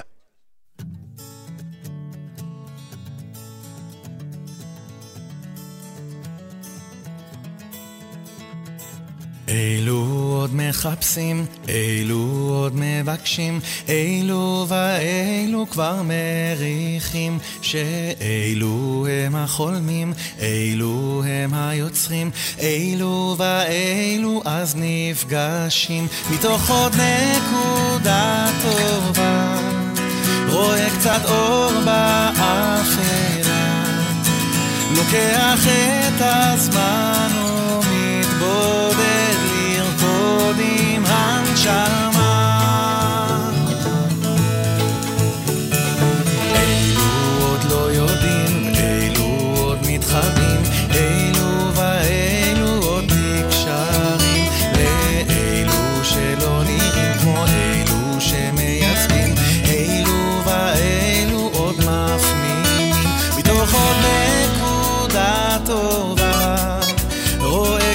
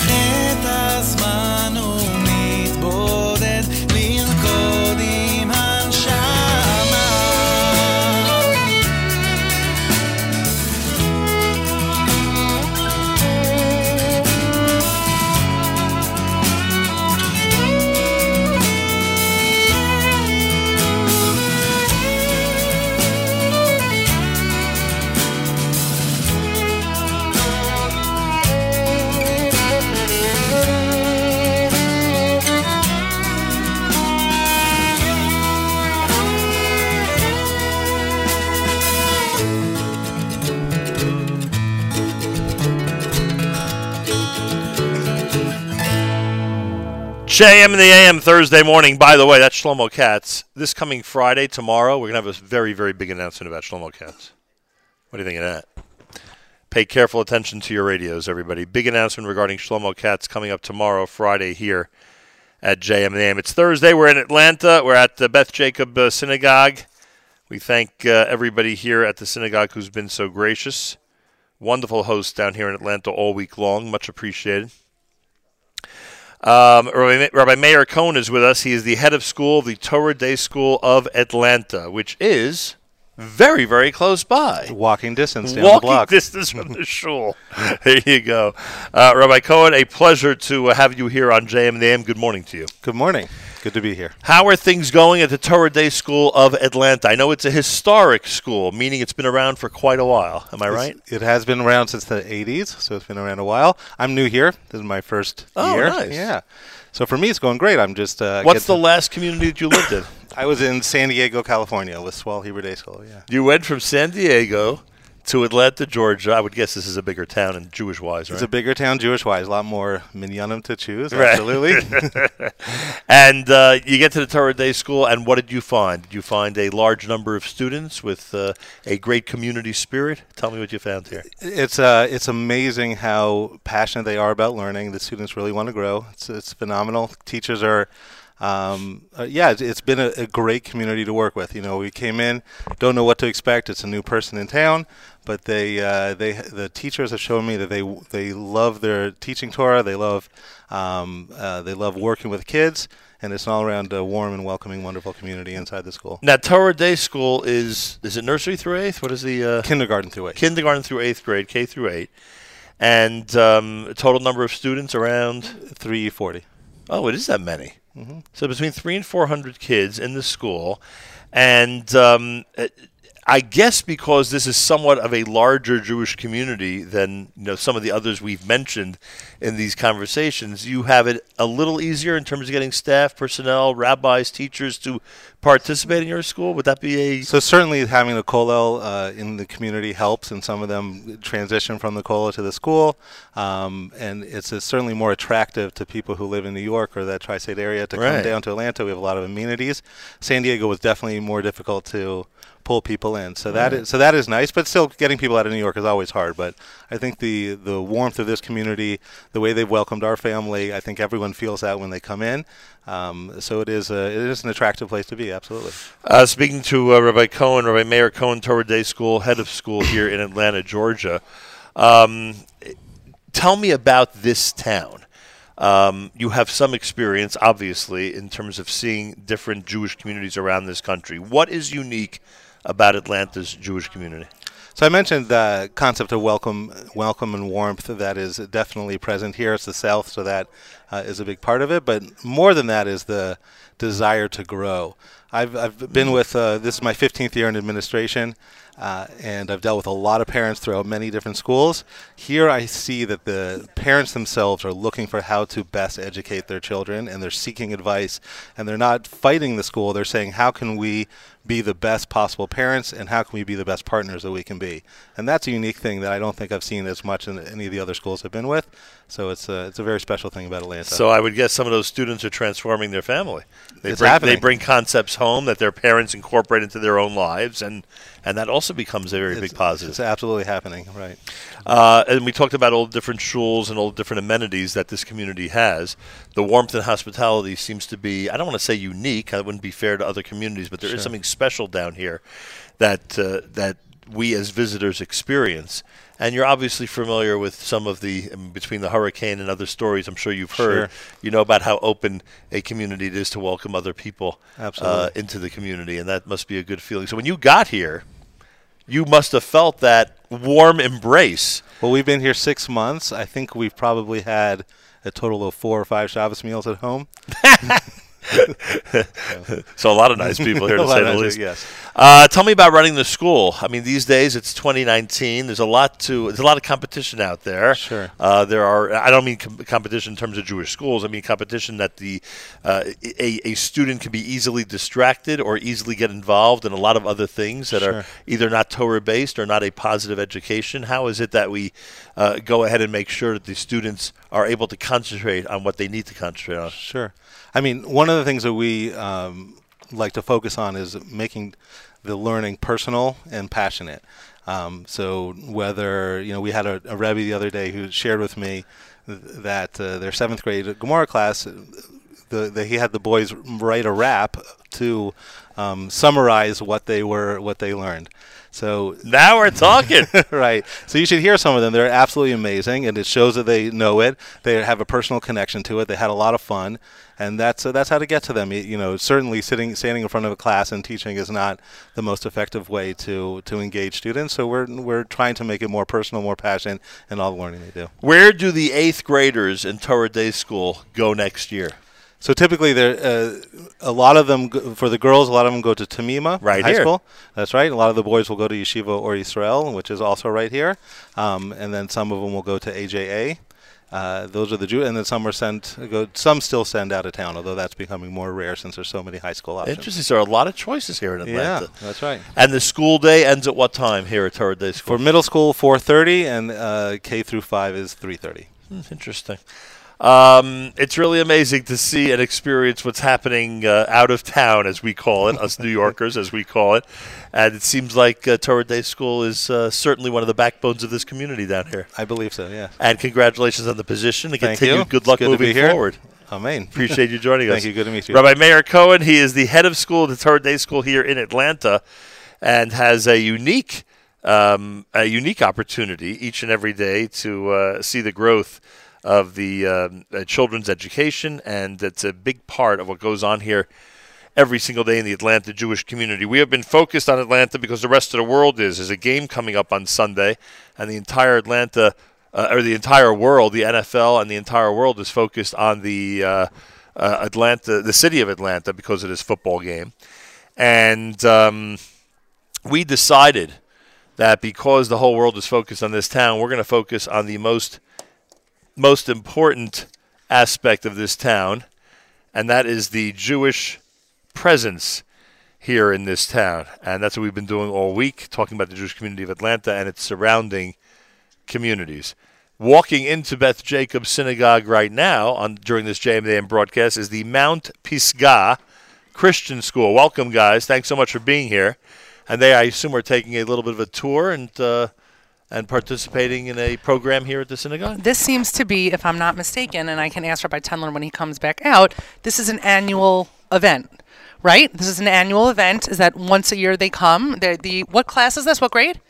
Sixth grade. Sixth graders come and they visit the synagogue and they see what it's about. And I mean, could they look any cuter?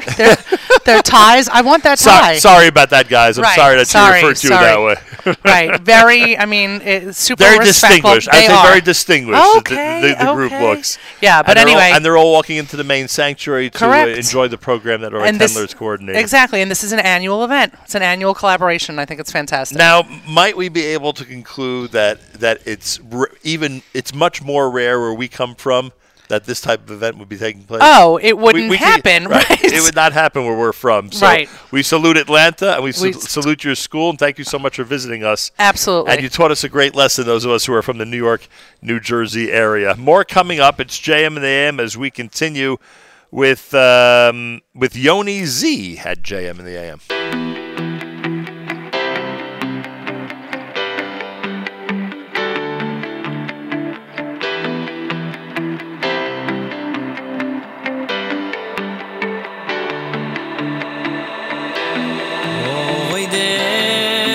Hashem yoid befi uvesoy rabbi mahalelenu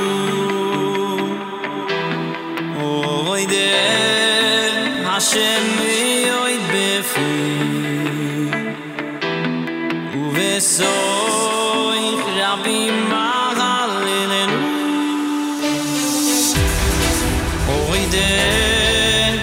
Hashem yoid befi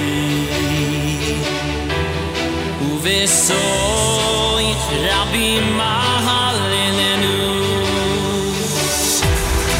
Oide Hashem yoid befi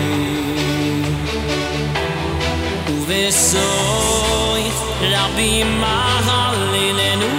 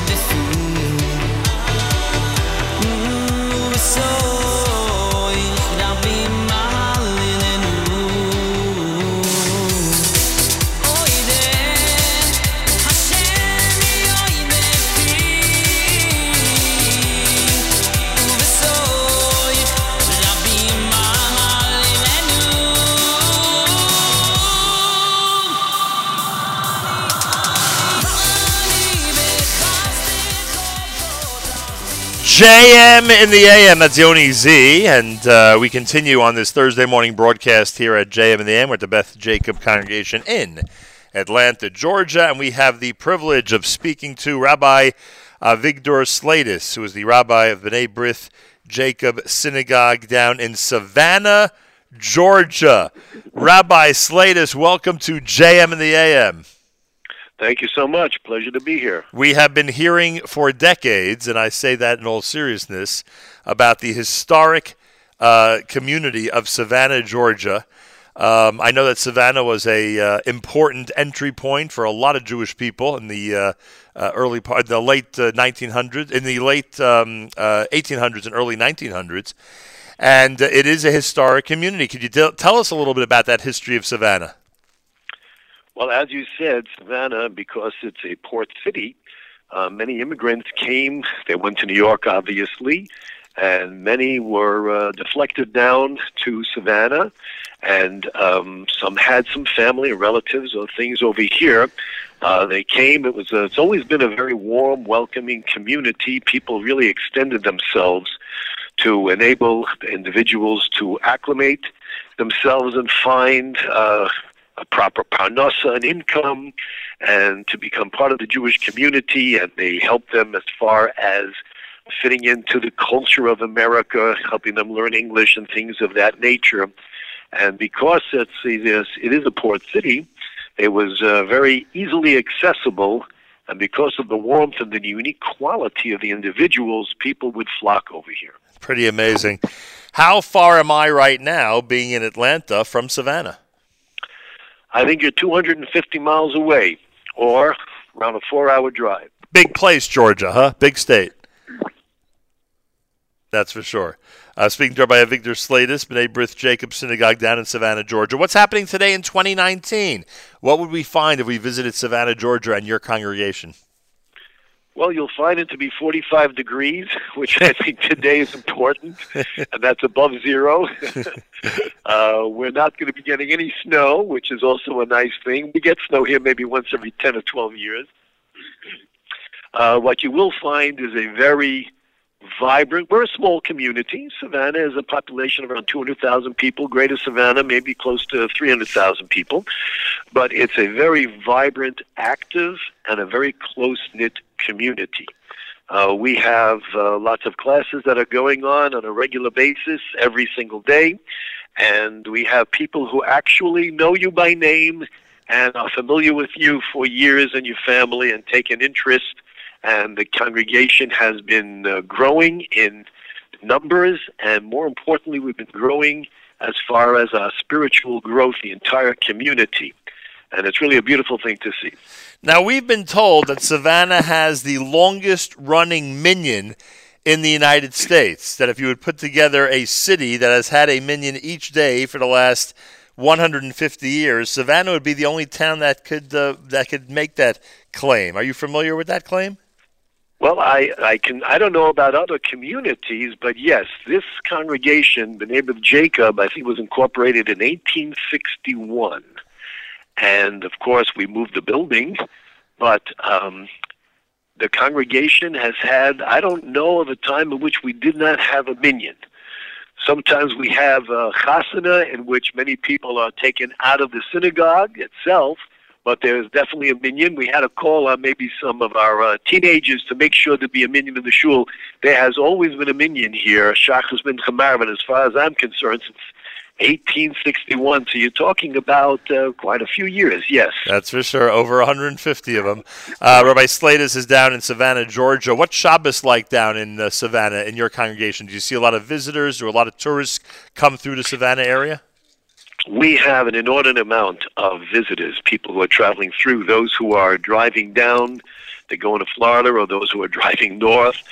Many people will actually come here and make this their destination. It's a lovely community. It's an historic area. The climate is very, very nice.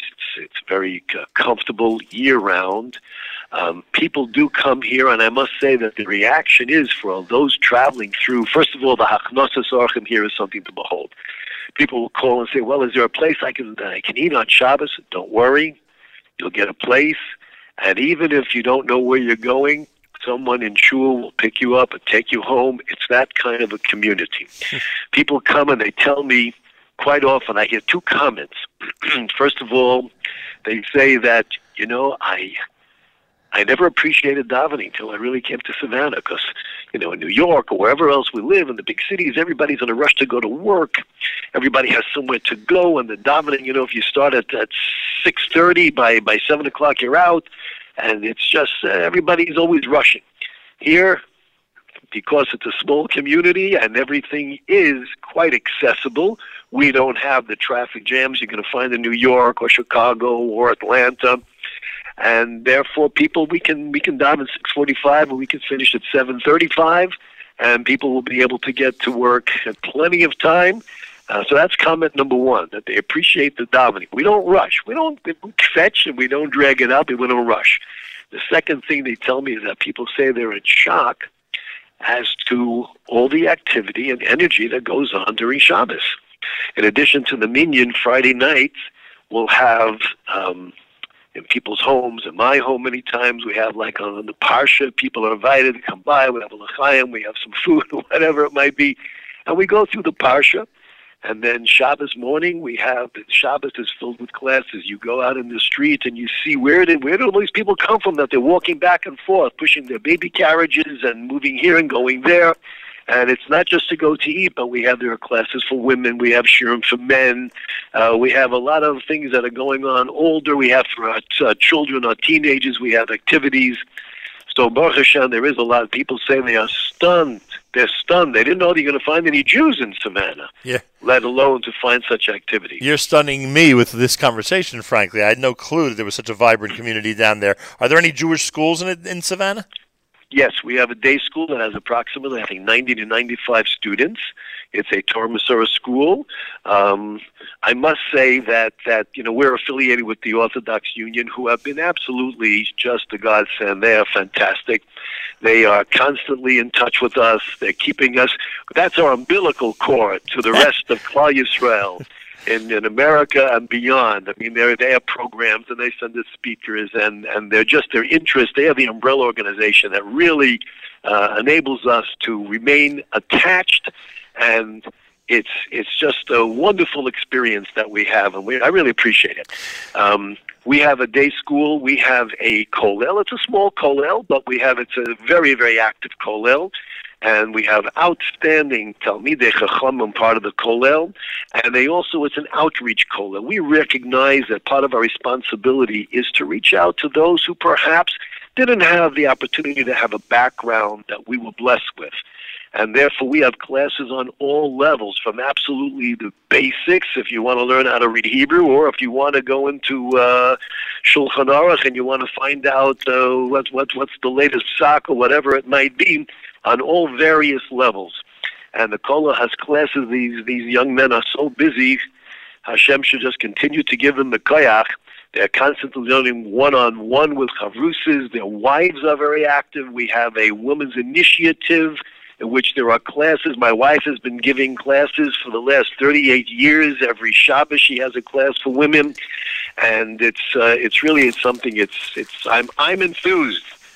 I'm getting younger, I guess, because the enthusiasm is just making me feel like I'm 20 again. Well, the youthful spirit is certainly coming through in this conversation. I want to alert our listeners that you should look up Rabbi Slatus in the B'nai B'rith Jacob Synagogue down in Savannah, Georgia, whether you're a visitor or somebody who's contemplating actually joining a community that's historic and growing at the same time.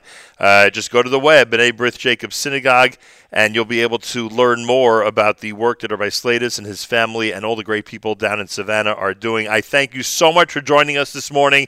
Great to speak with you, and our best regards to everybody in Savannah. Thank you so much, and I appreciate the opportunity. Phenomenal. More coming up. We have had a unique opportunity for these broadcasts. The American Committee for Shaarei Tzedek Medical Center in Jerusalem, the Orthodox Union sponsoring this week from Atlanta, Georgia. And we are learning so much about communities all over the southeastern portion of the United States of America. Don't forget Kosher Halftime Show this coming Sunday, of course. We filmed it down here in Atlanta. Mayor Kay directed it. That's all coming up on Sunday. Our historic Kosher Halftime Show number 6, the 2019 edition. And so many people to thank, so many people who have been so incredible here in Atlanta. We'll have an opportunity before the end of the week to do so and to list for you all those who have made this incredible week possible for us. Our Kosher Halftime Show is brought to you by the Rothenberg Law Firm, and we thank them and all of our commercial sponsors of the Kosher Halftime Show. Baruch Levine, brand new. This is JM in the AM.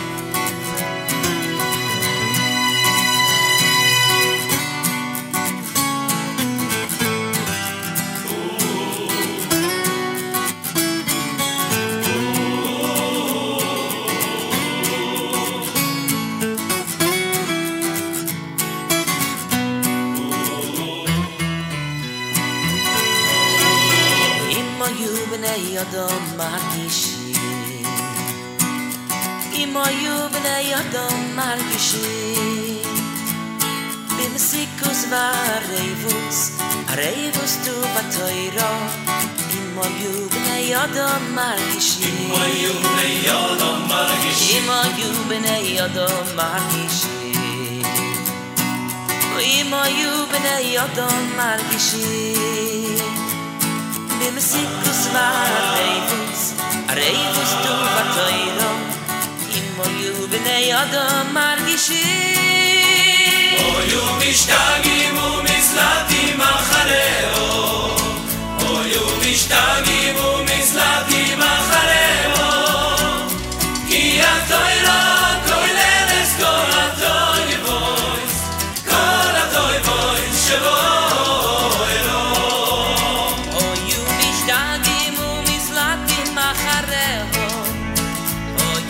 Dagim u mislatim achareo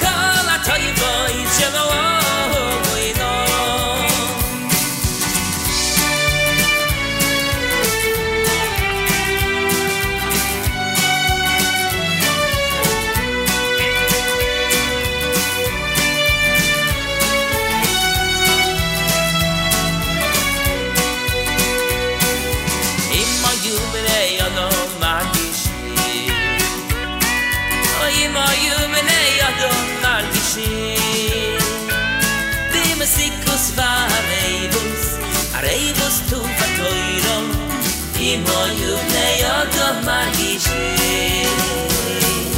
אם היו בני יודו מרגישים אם היו בני יודו מרגישים אם היו בני יודו מרגישים במסיקוס ועליבוס עליבוס טובתוירו אם היו בני יודו מרגישים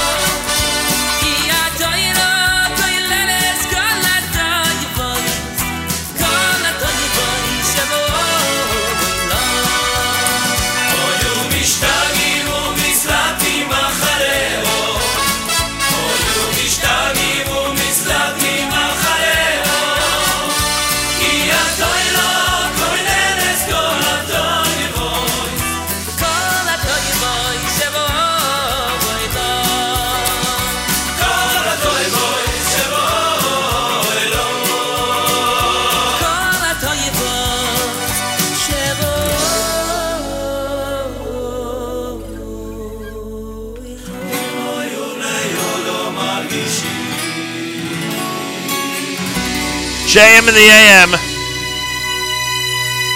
It's brand new from Baruch Levine. We're in Beth Jacob here on a Thursday broadcast of JM in the AM. Beth Jacob, the historic congregation of Atlanta, Georgia here, and we are broadcasting in America's one and only Jewish Moments in the Morning radio program, heard on listener-sponsored digital radio. Around the world on the web at NachumSegal.com and the Nachum Segal Network, and of course on the beloved NSN app. There's a big Shabbos coming up on Friday, February the 15th, here at Beth Jacob. Rabbi Tzvi Mordechai Feldheim will be the guest speaker. And the Shabbos is called Shabbos 1000. It's a Shabbos 1000 Shabbos dinner organized by primetimers and friends of Myra Bergen in celebration of Myra's 1000th Shabbos. Happening on Friday, February the 15th. Those of you in this area obviously log on to BethJacobAtlanta.org. Everyone else around the world take great pride in the amazing Shabbos that is being planned in celebration of Myra's 1000th Shabbos. Mazel tov to you times 1000. Amen. 20 years about? Does that make sense? I just count each Shabbos. I just count each Shabbos. So I'm thinking it's around 20 years. It's a very long story, but on the eve of when I saw that the new millennium, remember all the Sure. Y2K and everything that was going on, when I saw that it was on Shabbos, I had actually been coming here for 10 years. I joined in 1991, and I've done Yom Tovs and Shabbos here and there, but when I saw that the new Calendar was millennium changing, right? was on Shabbos, I started to cry, and I could not imagine I could be Shomer Shabbos the rest of my life. I could not imagine. So I said, I know Hashem wants me to do this. It's like God was talking to me. So I said, okay, I'm going to do this one at a time. I'm going to do the first Shabbos, and usually I watch the ball drop on New Year's Eve, and it was on Shabbos. Friday night. And I was with the family, the Siegelmans, and I was looking at the clock, and I just felt just all kinds of holiness coming over me because I wasn't watching the ball drop in New York City. So the next day, I said to my rabbi and Rabbi Rosenbaum, I said, I'm committing to Shabbos, but one at a time. This is Shabbos number 1. And Rabbi Rosenbaum said to me, why don't you spend Shabbos number 2 with us? And on and on. And after every Shabbos, I take a marble and I put it in a decanter and I kiss it and I thank God for giving me Shabbos number 1, Shabbos number 2, Shabbos number 50. Somebody, Dina Deutsch, baked nun for me 50 numerical for value of 50 numerical value of 50 people. I would ask the gematria of the Shabbos or what it means or the 13 attributes of mercy. So every single Shabbos has meaning. And now I open the gift of Shabbos and thank God for each Shabbos. The community is so beautiful because they say, what are you going to do for 1,000? I said, I just want to get to the next Shabbos. So I just celebrated, and I have 4 decanters. 3 typify 613 commandments. There's 613 marbles in 3 jars, and then 1 is going to be from 614 to 1,000. So you have a total of 998 marbles. 997. As of this week, it'll be right. This week will be 998. This next will be 998, and I was going to not count it one time, but, people come back from yeshiva and they say, which Shabbos is this, Myra? So you need to tell them. One of the people in the office, she was since 7 years old. She said, I remember when I was a little girl, we would ask you which Shabbos it was. So, I just feel so blessed that I get to open this gift from the Creator. I mean, we're not getting out of this alive, right? The best relationship we have is with the Creator of the universe. That's and true. when I give a gift to someone, I want them to open it in front of me.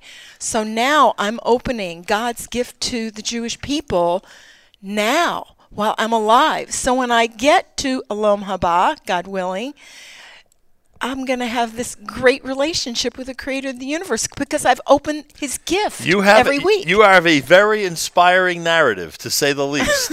Tell me, aside from Rabbi Feldheim, who's going to be here, yes, what else can we expect from Shabbos number 1,000? Shabbos number 1,000, my sister Sally and her husband Chuck are coming here for Shabbos. I'm going to spend Shabbos with my sister. And my Aunt Marcia Posner, who's written 3 books. You should talk to her sometime. She's writing her 3rd book. Sometimes I call her, she's writing her bibliography, right? She's 88. She's coming with my cousin Amy Adler. David Adler, of blessed memory, you may have known him. He was very active in the Jewish community in New York, all over the world. He was Israeli. And it's very exciting. I'm sponsoring the Kiddush the next day. Tova Idex is going to do a cake for me. I'm commissioning her to do a cake for me. It's just very exciting to have my family and my friends here and to be able to I want to do something for this community. I get such nourishment from this community. I feel so, so blessed. I am so, so blessed to be in this community. What an amazing story. It's going to be Friday, February the 15th. That'll be the start. And the 16th. Correct. That'll be the start of Myra's 1,000th Shabbos. Yeah. And you do credit the Jewish leadership and people of Atlanta, Georgia, for giving you this opportunity. It is an opportunity for me to give back to the community. And Rabbi Feldheim, I've heard him before. He is such a wonderful speaker, and he's such a holy man with a sense of humor. So I'm looking forward to hearing his topic is I Am Shabbos. Correct. The next day, I don't know what he's going to say, but I told him my story. The next day is it's going to be transcending our limitations after Kiddush. He's going to speak on transcending our limitations. So you have a big, big celebration planned. Right. Every day is a celebration that we wake up. I've been a hospice volunteer over 34 years, so every day is a celebration when you wake up, and every Shabbos is a gift from our Creator. What has Rabbi Elon Feldman said about the Shabbos number 1,000? Oh, he said, I don't know, you're going to have to ask him. I'd have to ask him. But he's very excited because he feels, I just feel so blessed to have him as my rabbi and my inspiration, and he's excited about it too. Do you need menu suggestions for the Kiddush, or you don't need any suggestions? Well, we're definitely, Zahava Kurlan's going to sponsor the herring. I know that. Oh, all right. So and we're going to have good scotch, and it's going to be an expanded Kiddush menu. As we call it, an enhanced Kiddush. Enhanced Kiddush. A mazel tov to Myra Bergen, who on the weekend of February the 15th and 16th will celebrate her 1,000th Shabbos. I will. Pretty God amazing. willing. And you'll be counting after that. It'll go to 1,001 and beyond, right? God willing, I'm going to be counting for a very, very, very long time. Amen. Thanks so much for joining us this morning. Thank you. A pleasure to have you here. More coming up. It's JM and the AM on this Thursday broadcast.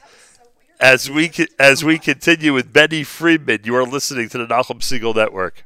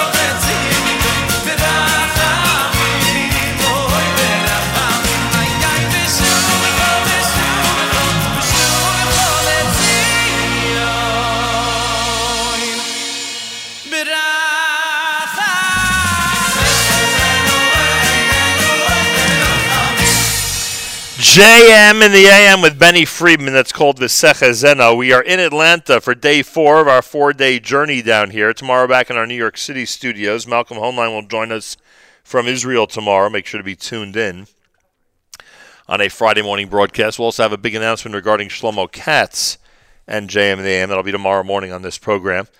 We thank the Atlanta community and everybody responsible for the amazing hospitality that we've had, and all the people who are so helpful in all the different shows that we did in the filming of the Kosher Halftime Show. Rothenberg Law Firm presents the Kosher Halftime Show this coming Sunday. It should be a lot of fun. I'm sure you'll enjoy it. It'll be, of course, at the NachumSegal.com homepage and on our Facebook page. And if you do enjoy it, make sure to share it with everybody. A lot of funny moments as Atlanta is the backdrop of our Kosher Halftime Show number 6. the 2019 edition. I'm told that Rabbi Benjamin Friedman, who originally was scheduled to join us, is not able to join us today. He's from Congregation Ariel in Dunwoody, a suburb of Atlanta. So we give him a shout out, and hopefully on our next trip to Atlanta, he will join us here at JM in the AM. And I take this opportunity to thank everybody who has been instrumental, as I said, including the Schloss family, who have been extremely hospitable to all of us in so many different ways during this trip. So thank you to Rabbi Mrs. Schloss, Lydia, and Rabbi Norman Schloss from all of us here at JM and the AM and the Nachum Segal Network. Coming up at 9 o'clock this morning, right after JM and the AM, it'll be Charlie Harari, who I see is scheduled to be here in Atlanta in the next couple of weeks. He'll be doing his Unlocking Greatness program starting at 9. Michael Fragan with the spin class. That's going to be happening, the World of Politics. It's going to be happening at 9:30 this morning. 10 o'clock for Allison Josephs and the Jew in the City Speaks. And Ilana Frank is the guest of Miriam Alwala coming up at 10:30. As I mentioned, it's an intense program that was recorded earlier during our trip to Atlanta.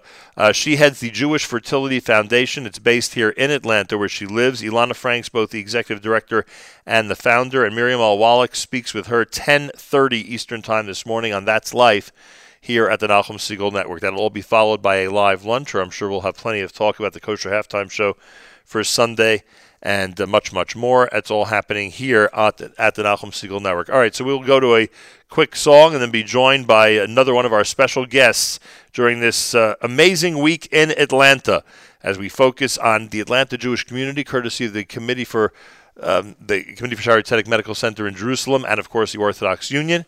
And we concentrate on the southeastern portion of the United States, Jewish communities as well. That's all happening all through this week, and we will not go to a song. We'll go to our next guest. Our next guest is, believe it or not, from Birmingham, Alabama. Rabbi Moshe Ruby is here from Congregation Knesset Israel. He is here with a special guest who we will introduce in a couple of minutes. Rabbi Ruby, welcome to JM in the AM. JM in the AM. Imagine that. You're on JM in the AM. Yeah, I used to hear about this when I was in elementary, junior high. And well, where'd you grow up? Well, I grew up, was born in San Diego. Yeah. And then I was on Long Island, 5 towns. Went to Yeshiva Rockaway for high school, Right. YU, Yeshiva University for college, stayed there for smicha. And my first job coming out was in Birmingham, Alabama. Your first job is Birmingham. How many years or months have you been there? Oh, about a year and a half now. How's it been going so far? Oh, it's fun, unique. Is interesting Knesset experience. Israel one of the historic synagogues of Birmingham? Has it been around a while? Oh, yeah, about 130 years now. That's a nice stretch of time. Yep. And now you are the a rabbi of the synagogue, and I'm sure you've met a lot of wonderful people down there in Birmingham. It's probably got the same warm, hospitable feel like we feel down here in Atlanta, right? Oh, yeah, it's exactly like that. In Alabama, and Southern hospitality is everywhere. It's in the air, yeah. And tell me about the community structure. Are there day schools? Are there Jewish services? How does it work down there in Birmingham? Well, we got one of everything, really. Like? There's one school, one community school, one JCC, one Orthodox synagogue, conservative and reform. There's a Chabad also. And there's Federation, Foundation. It's basically one of everything. So there's no 2 or 3 Orthodox shuls vying for the same. Or You're the Orthodox game in town. Yeah. How far am I right now from Birmingham? How long does it take to get from Atlanta to Birmingham? 2.5 hours. All right, not so bad. Yeah. Are you recruiting? Are you looking for people to consider the outreach opportunities and the educational opportunities that they would have if they'd moved down to your area? Absolutely. If anyone's listening, come check it out. Come take a vacation. What will they find? Will they find a lot of fertile ground for great outreach potential? I believe so. I mean, there's a lot of. Birmingham is an up and coming city in South in general, and it's participating in a tech boom. Down there's a lot of there's tech jobs moving down. We're there. seeing a lot of that in this region. And the South is really it's getting reborn. Yeah, and I don't know how many. If if someone would go there, if they would want to come do like and be an outreach person, Right. but all a person would need to do is come down there, live a Jewish life, and they'll be doing outreach. And they'll be doing no matter- outreach. Just people see that as an That- example. I certainly agree with that. All right, Moshe Ruby is with us, Congregation Knesset Israel down in Birmingham, Alabama. You have brought along with you a special guest whose name is Michael Reed. What can you tell us about Michael Reed, Rabbi Ruby? Oh, Michael Reed. Well, as the rabbi, I sometimes get some very interesting calls. I sometimes from self-proclaimed prophets who call me and say, "Rabbi, you better write this down." Okay, I had this prophecy next year. The end is coming, and They will tell you this. They will tell me this, and I'm very polite. I listen to them, and for a few minutes, like, okay, then click. That's that. So I received a call from this gentleman here, Michael, and he telling me that he just rediscovered that he's Jewish, and he came, he joined our synagogue, and it's really just he's one of those just came from, you never thought that there would be a long lost Jew in Alabama. And Michael, he's could I here. ask you how old you are? I'm 22 years old. And how did you find out that you're a member of the tribe? Well, actually, I was seeking something new. I grew up in a Baptist family, and we practiced Christianity pretty closely. But it never felt right to me. So when I left home, I started looking for new places to find spirituality. And Left home meaning for college, or like what do you mean by leaving home? Well, I joined the military. And you while started searching. While I was there, I just started searching for something different, and I found Judaism. Well, when I came back, I told everybody that I was in the process of converting. You know how things get around, and I was going to become Jewish. And my grandmother approached me and said, "You know that you're Jewish?" And I said, "No." This is your mother's mother. My mother's mother. And I said, "No, how could I have possibly known that I was Jewish if no one ever told me that?" And as it turned out, she was the last person to actually know that we were Jewish. So, you know, she gave me names of family members and showed me this ancestry report that showed that she was Jewish according to DNA. But you know, I was really more interested in the family history. Sure, 'cause of course. those tests, you know. But I looked into our history, our family names, and cross-referenced it with the Jewish records on Ancestry, and I found an ancestor that was her name was Balsora Katz. She's my great grandmother, and she came over here from Germany in the 1800s and married a Protestant Christian man from Ireland. Unbelievable. How has your family reacted to the news that you're pursuing or have already pursued a Jewish life? Well, at first it was just very confusing for them. They didn't really understand, and they didn't understand the new things that I was doing. And there was a little bit of a backlash, but overall they've been very supportive, and ultimately they just want me to be happy. Has Rabbi Ruby been helpful in this process? Oh, for sure. Without him, I would know way less than I do about halakha and kosher and all of that. You know, I mean, he's really been a good guide on the way. Do you have siblings? Yes, I have a sister. What has she said about all this? Well, because she's, by the way, also Jewish. Yeah, I informed her of that. What did she say? She's less interested. She hasn't become as intense as you, huh? Yeah. Well, my mother and my sister both are a bit indifferent towards the revelation. You know, I expect that out of my mom. She's been practicing Christianity her whole life. I mean, how could I ask her to give it up? But my sister's just very caught up in herself right now. But I think that we all have different paths to take, and if it's not her path to follow me, then that's fine. Michael Reed is with us, Rabbi Moshe Ruby, along as the rabbi in Birmingham, Alabama. Are you feeling comfortable now in your new religious atmosphere? Oh, for sure. I feel like Judaism gives me a lot of room to ask questions and to grow spiritually in my own direction, and I really admire that about about such an old and rich religion that it's still open for different interpretations and different methods of practicing. And that's something that I never found with anything else. You know, Rabbi Ruby, according to our tradition, Michael's soul was at Mount Sinai. That's correct. Because the soul of all those who discover their Judaism even years and years later were all there to receive the Torah and to be part of the process. A lot of people don't understand, unfortunately, that someone like yourself is really a full-fledged member of our community. It seems Rabbi Ruby has made that clear to you, that you are a full-fledged welcome member of our community, and I need people out there who are listening to hear that you are like all of us at this point, which is, again, I think to some people not so obvious, but I think it's something I need to point out. And we were all together at Mount Sinai for the most auspicious occasion in Jewish history, and it seems that you feel it.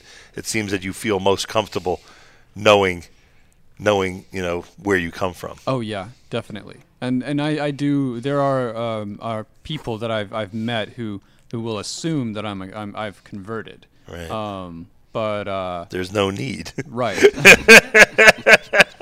Right. You don't have to convert. You can't escape it now, Michael. There's nowhere for you to go. Well, it's a pleasure to welcome you, and again, strange way of putting it because you've always been, but to welcome you as a member of the tribe. I definitely feel welcome. And continued success to you. Thank you. And Rabbi Ruby, I would guess that God sent you to Birmingham for a variety of reasons. This is probably one of them, huh? Yeah. I'm just there, and new people just keep coming my way. And Michael, it's been it's just amazing to have him. Does Birmingham enjoy a daily minyan? Are you able to provide services for the community on a regular basis? Not on that basis. We have a minyan every Shabbos. Right. But at any time, if someone has a yahrzeit or a special you're reason able to that do they need we're able to do that. And with great effort from the community, small Jewish communities, they really pull in volunteers from all walks of Jewish life to help out. Right? It's not like the metropolis that we have out there in the Jewish world. It's a small community that everybody pitches in. Absolutely. Let's just say, when we're having Kiddush, it's our people that are making it. If there's a community event, it's us. We're not doing it all. They're setting up the chairs and changing the room around and doing everything that's got to be done. Yeah. I mean, when I was a rabbi, I just thought these things could happen. But before I was a rabbi, they happen automatically. But now I'm looking like, wow, all these things that need to get done. I'd just like to give a shout out to the sponsor to the Orthodox Union. We are an OU synagogue, and they're just always a tremendous help. And you might think that an outfit like theirs would overlook a small community like yours, and it's just the opposite. Yeah, they're trying to give you as much help as possible, and they deserve that shout out. What a pleasure to meet you, right? Moshe Ruby, Congregation Knesset Israel down in Birmingham. Thank you for bringing Michael Reed with you. Michael, pleasure to meet you. Pleasure to be here. And we'll continue here at JMN. Thank you so much for joining us here today. Thank you. All the way from Birmingham, here in Atlanta, Georgia, as we continue to meet some fascinating people from the southeast of the United States. We continue with this from Ellie Marcus at JM in the AM.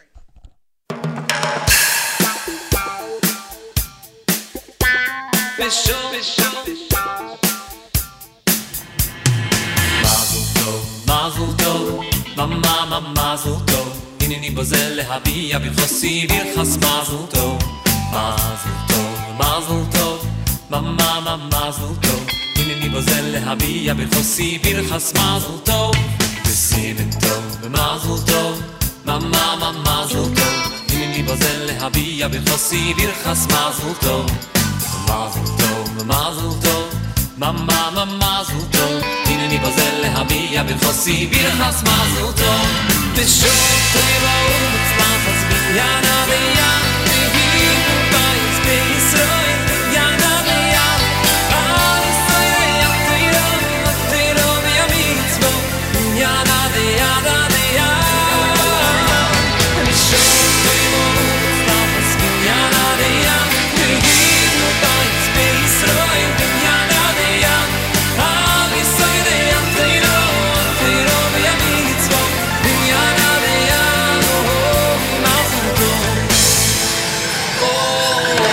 Mazel tov, mazel tov, mazel tov, mama mazel tov. Min ha'kedishot min ha'mazel v'kishon mitzimchei mitfei b'simin tov b'mazel tov, mama mazel tov. Hineni bozel lehabiya Chossi Birchas Mazel Tov Mazel Tov Mazel Tov Mama Mazel Tov Mitzvot Yana de Yana de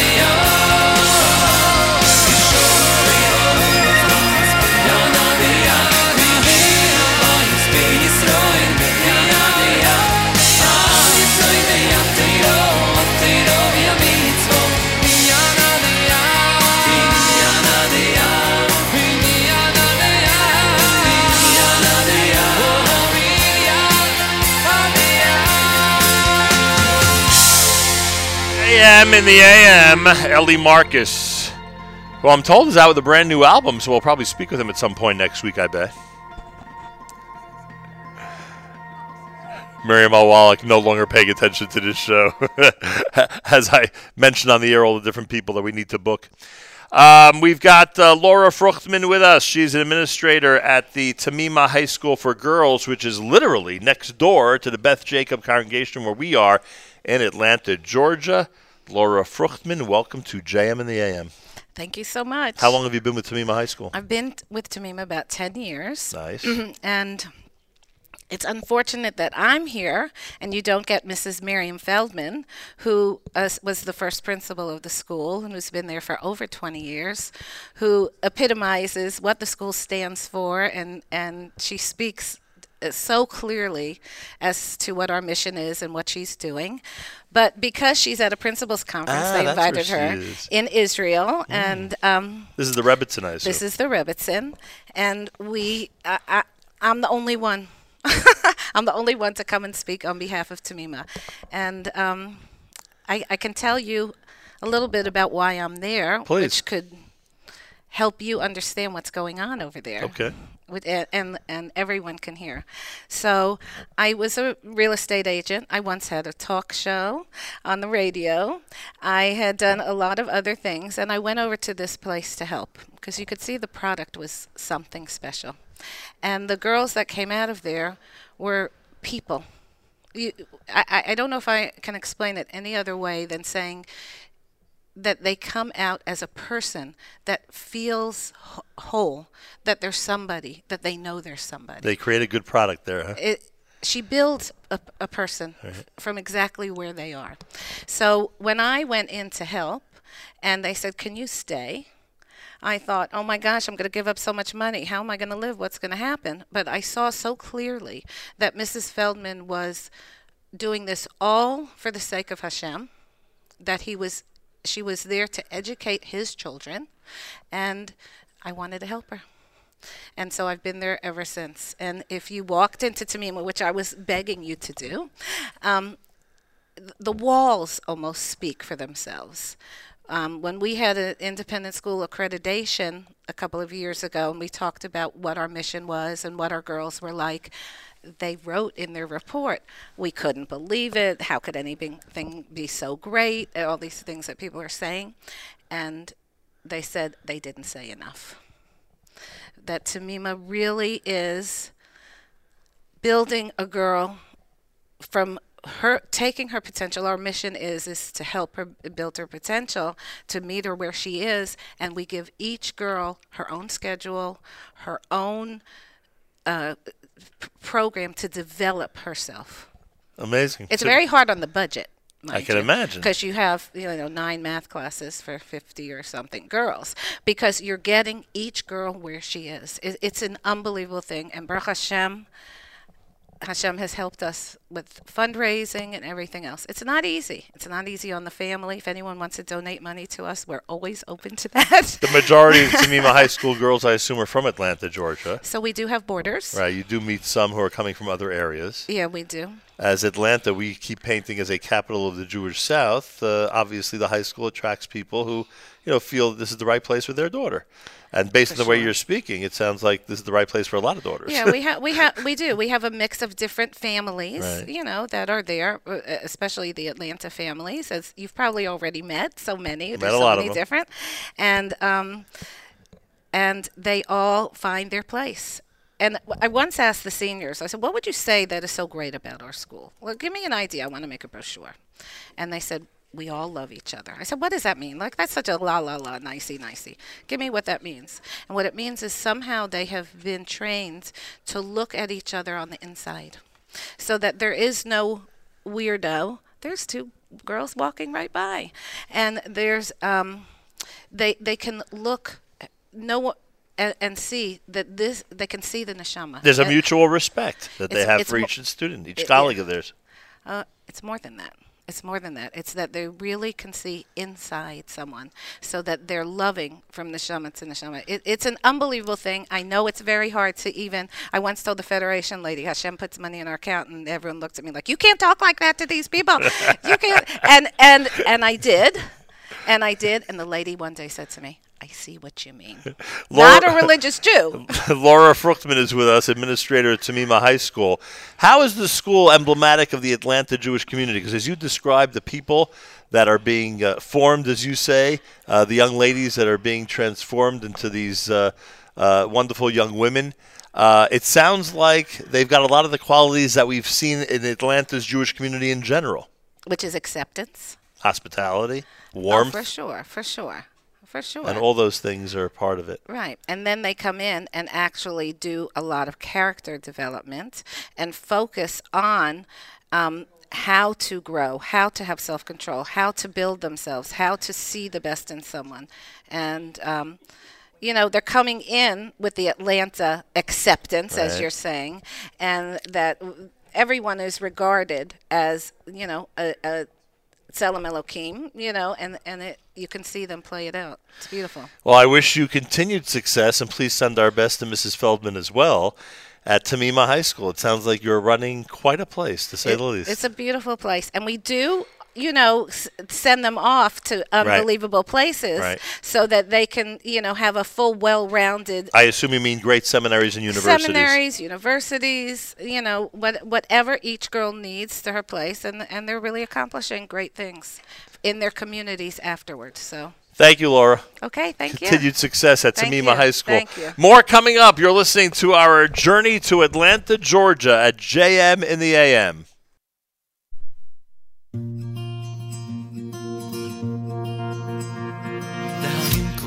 ולשים ניגון ולפתוח חלונות ומשם משי לעולם יצא אל תוך הרחובות יקבץ אותנו אחד אחד יכבד הלבבות ונלך במנגינה אחת יחד הקולות ממזרח וממערב מצפון ומדרום שיר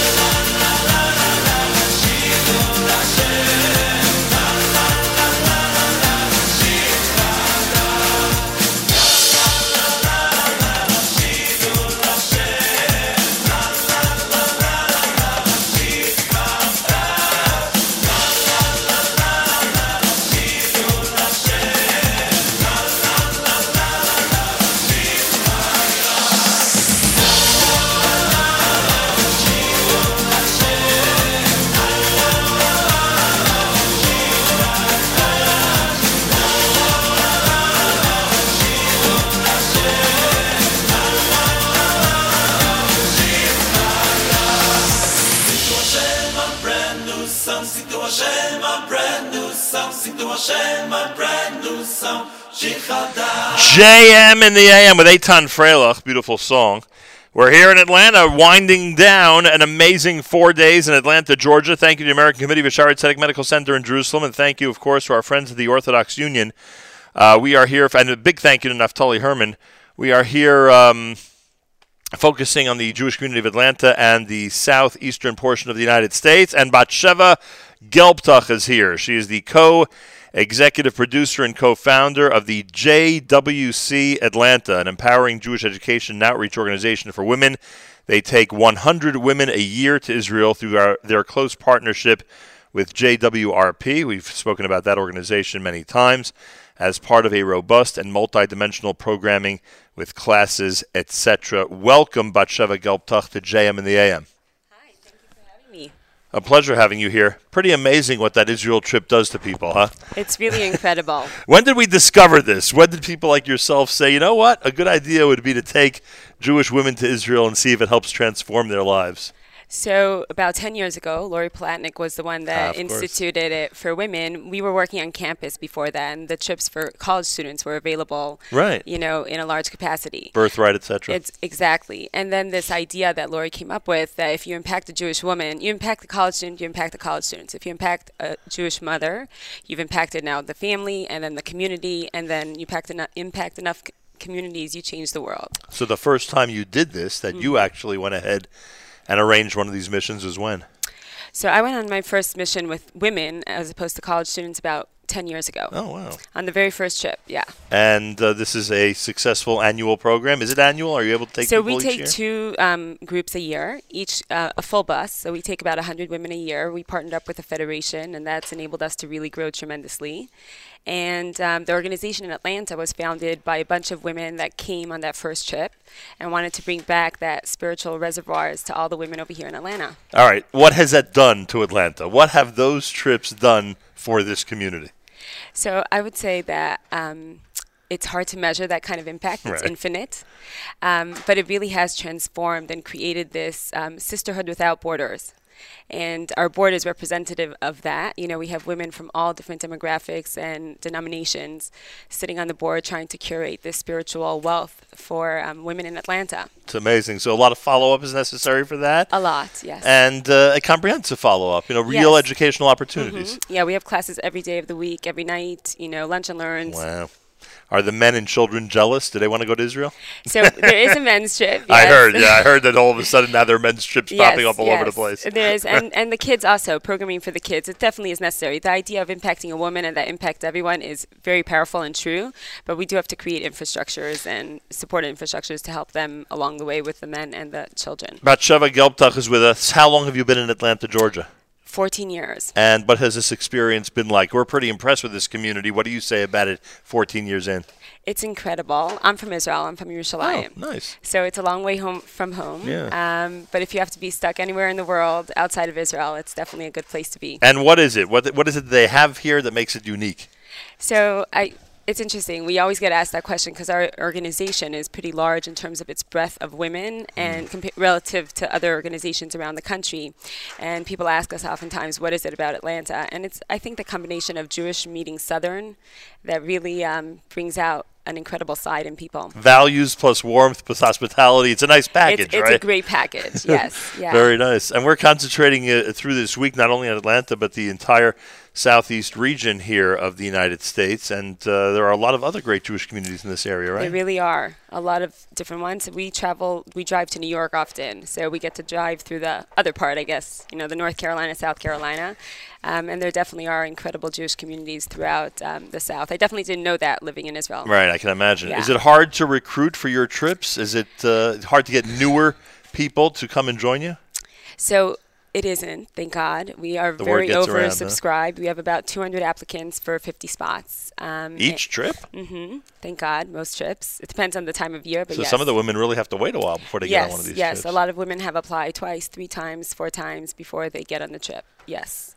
And you've seen, we talked about transforming women and families when they come back, but you've seen some of these transformations happen there in Israel on the trip itself, right? Just days after they've gone. Of course.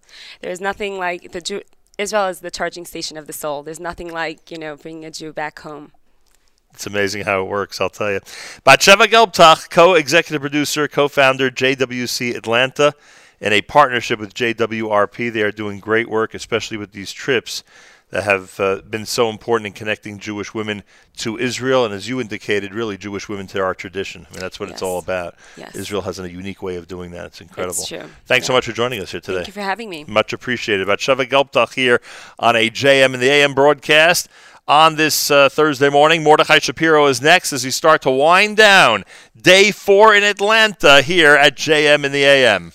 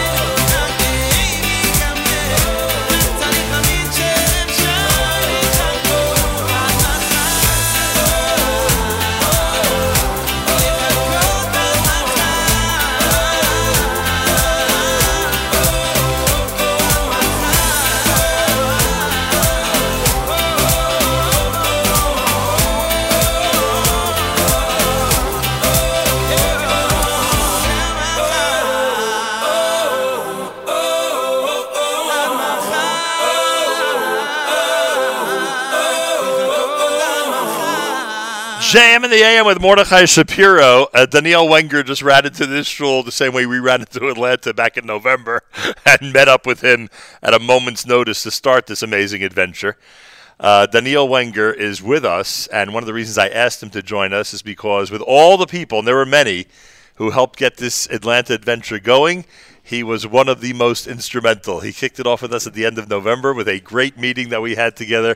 He would give us a wonderful overview of the Atlanta community, told us we'd have a great time, and you were 100% right. Welcome back to JM and the AM. Thank you so much for having me here. It's great having you on the air. It's wonderful when we interact with you on the app or through email, and we know that you're listening down here in Atlanta. And I know you help spread the word about JM and the AM in Atlanta, so we thank you for that. So thank you very, very much. And, of course, you have roots in the New Jersey area, so there's that as well. So you are our final guest on these 4 days, just so we could say thank you and that we remember with glee and fondness our initial meeting down here in Atlanta over some great kosher donuts. That's right. And why don't you tell us a word about this community? What do you think about the reputation that Jewish Atlanta has that we've been hearing about over the last 4 days? You know, everyone has been talking about the hospitality, Southern hospitality. It's not just a cliche. It's real, and you've gotten to experience that now. Another word I would use is menschlichkeit. Menschlichkeit between the communities, between the shuls, between the schools, the people, the locals, the transplants like me. It's the atmosphere that we get here in Atlanta is one that I hope you all can bring back with you, back up to New York Metro, and share with everyone just the menschlichkeit that you've gotten to see and gotten to experience with meeting all the community members here. Yeah, well, we certainly picked that up, and we will take that. That'll be one of the takeaways from this trip. Miriam Wallach, do you remember our first encounter with Daniel Wenger back in November? I do, because I went to Splendid Donuts this morning. So it was like... Sublime. Sorry. Sublime Donuts this morning. Boy, it's been a long couple of days. But yeah, we were, it was literally happenstance. Nahum's like, I think I'm just going to ask Daniel Wenger if he can meet us now. I'm like, it's 10 o'clock. I mean, as we sat in the Atlanta airport. Right. And Daniel was like, sure, no problem. And certainly he was there and gave us literally our first schooling on Atlanta. The primer. Gave us a tremendous amount of information that was exceedingly helpful, both in the short term and the long term, and we very much appreciate it. And you mentioned that Southern hospitality is not a cliche. Well, during this JM and the AM, a complete stranger came in and was schmoozing with us, et cetera, and wanted to give us another story if we could possibly feature it, which unfortunately we didn't have time for. But then she wrote me this note: Shabbos plans, are you taken care of? I don't even know this woman's name. I don't know her name. She doesn't know my name. That's hilarious. But she asked me if we were taken care of. And wrote it out like that. Wrote it out to make sure we were set. And I said, it's just... That says it all. Exactly. It says it all. What a way to sum up 4 days. Daniel, to you and your family, continued success down here in Atlanta. Thank you so much. Safe travels. Thank Until you. next time. And thanks for welcoming us. Which shirt is that, by the way, that you brought along with you? That's courtesy of which organization or outfit? Two options. I have Rutgers Hillel. All right. And we know you and your wife met at Rutgers. Yes. And this one is which camp? This is back to Camp Missouri. Back to Camp Missouri. 2000. My gosh, the 10th year of Camp Missouri. Sell that on eBay. Yeah, my gosh. One of the Seagulls will buy it. That's a classic. Exactly. For sure. Thank you, Daniel. Thanks for making this a really fun trip. You certainly had a role in doing that, and we appreciate it. Well, Miriam L. Wallach, that about wraps it up. 4 great JM&AM broadcasts. Shalom, y'all. Shalom, y'all is right. That's Life with Miriam L. Wallach this week, recorded down here at the Beth Jacobs Synagogue in Atlanta. Correct. Live lunch that we did from here actually yesterday we did live lunch, and of course we'll end up with our live lunch when we're back in the New York studios later today. Mm-hmm. And our Friday morning broadcast will also emanate from our New York City studios. But so that one you're doing alone. Correct. But this has been quite an adventure. We thank Yoni has. Pollack, and we thank the Schloss family, and we thank Jody Wittenberg and everybody at Spicy Peach, and we thank Rabbi Feldman, Rabbi Starr, Rabbi Tendler, and everybody who was so instrumental in helping us come down here, plus a lot of other people who made these moving parts really move over the last few days. And Naftali Herman. Yeah, Naftali Herman, Orthodox Union, thank you. You made this not only a great adventure for us, but you also gave us such amazing content. Right. Speaking with so many people who are representing so many wonderful Jewish communities around this portion of the U.S., and we thank you for that. Continued success to Naftali Herman in his role as Southeast Regional Director for the OU. OU with all the synagogues that are being serviced by the Orthodox Union. And a special shout-out, of course, to Alan Fagan, who you could attest to the fact when he first heard about this concept said, you know what, there's a role for the OU in what you guys are doing. And that's a great feeling for us to hear that from him and experience it from the OU. He is a true leader. He really is. He is a true leader. In addition, the American Committee for Shaare Tzedek Medical Center in Jerusalem, they like being part of our on-the-go adventures, whether it's in Israel, whether it's in the United States. Mm-hmm. This one was a comprehensive one over many, many days. So I thank both Rachel Wolf and Mayor Fertig. They trust us, and we appreciate it very, very much. And we enjoy featuring what they do. They are a winning team, and we like being associated with winners. Absolutely. And the next time we're in Israel, Bezrat Hashem, we're actually going to be Please at God, Shaare next Tzedek. month. Well, almost next month, right? Yeah, you know. I know, it's almost February. It Amazing. is. It's unbelievable. And that's that. Coming up on Friday, tomorrow on JM and the AM, a major announcement regarding Shlomo Katz. Right. So that'll be coming up And tomorrow. there happens to be something going on this Sunday also. And this Sunday, there's a game. And during that game, everyone's going to have access to the Kosher Halftime Show, brought to you by our friends at the Rothenberg Law Firm. The Kosher Halftime Show, brought to you by Rothenberg Law Firm, this coming Sunday with great commercial sponsors. Yep. And a lot of fun, all directed by Mayor Kay, starring Daniela Javiel and Sammy Kay. Achenu b'Yisrael and Achim Achem, our brothers and sisters in Israel, we are with you. It's your favorite America's one and only Jewish Moments in the Morning radio program, heard on listeners-sponsored digital radio, around the world on the web at NachumSegal.com, on the Nachum Segal Network, and of course on the beloved NSN app. Wraps up a Thursday broadcast from Atlanta here at JM and the AM. Guess what? Tomorrow back in studio on a Friday morning with Malcolm Hoenlein in Israel. He'll be joining us, of course, for the weekly update. Coming up, Charlie Harari, who's planning his own trip to Atlanta in the next couple of weeks. He'll be with us in just a minute with Unlocking Greatness, and Michael Fragan with Spin Class. Jew in the City Speaks, Allison Josephs, and of course Miriam L. Wallach with a very special guest from right here in Atlanta who's going to be joining her. That's all coming up here on the Nachum Segal Network. And then live lunch will start at 11 a.m. Eastern Time. Make sure to be tuned in and stay tuned in all day long. Have a fabulous Thursday. Till tomorrow, Nachum Segal reminding you, remember the past, live the present, and trust the future.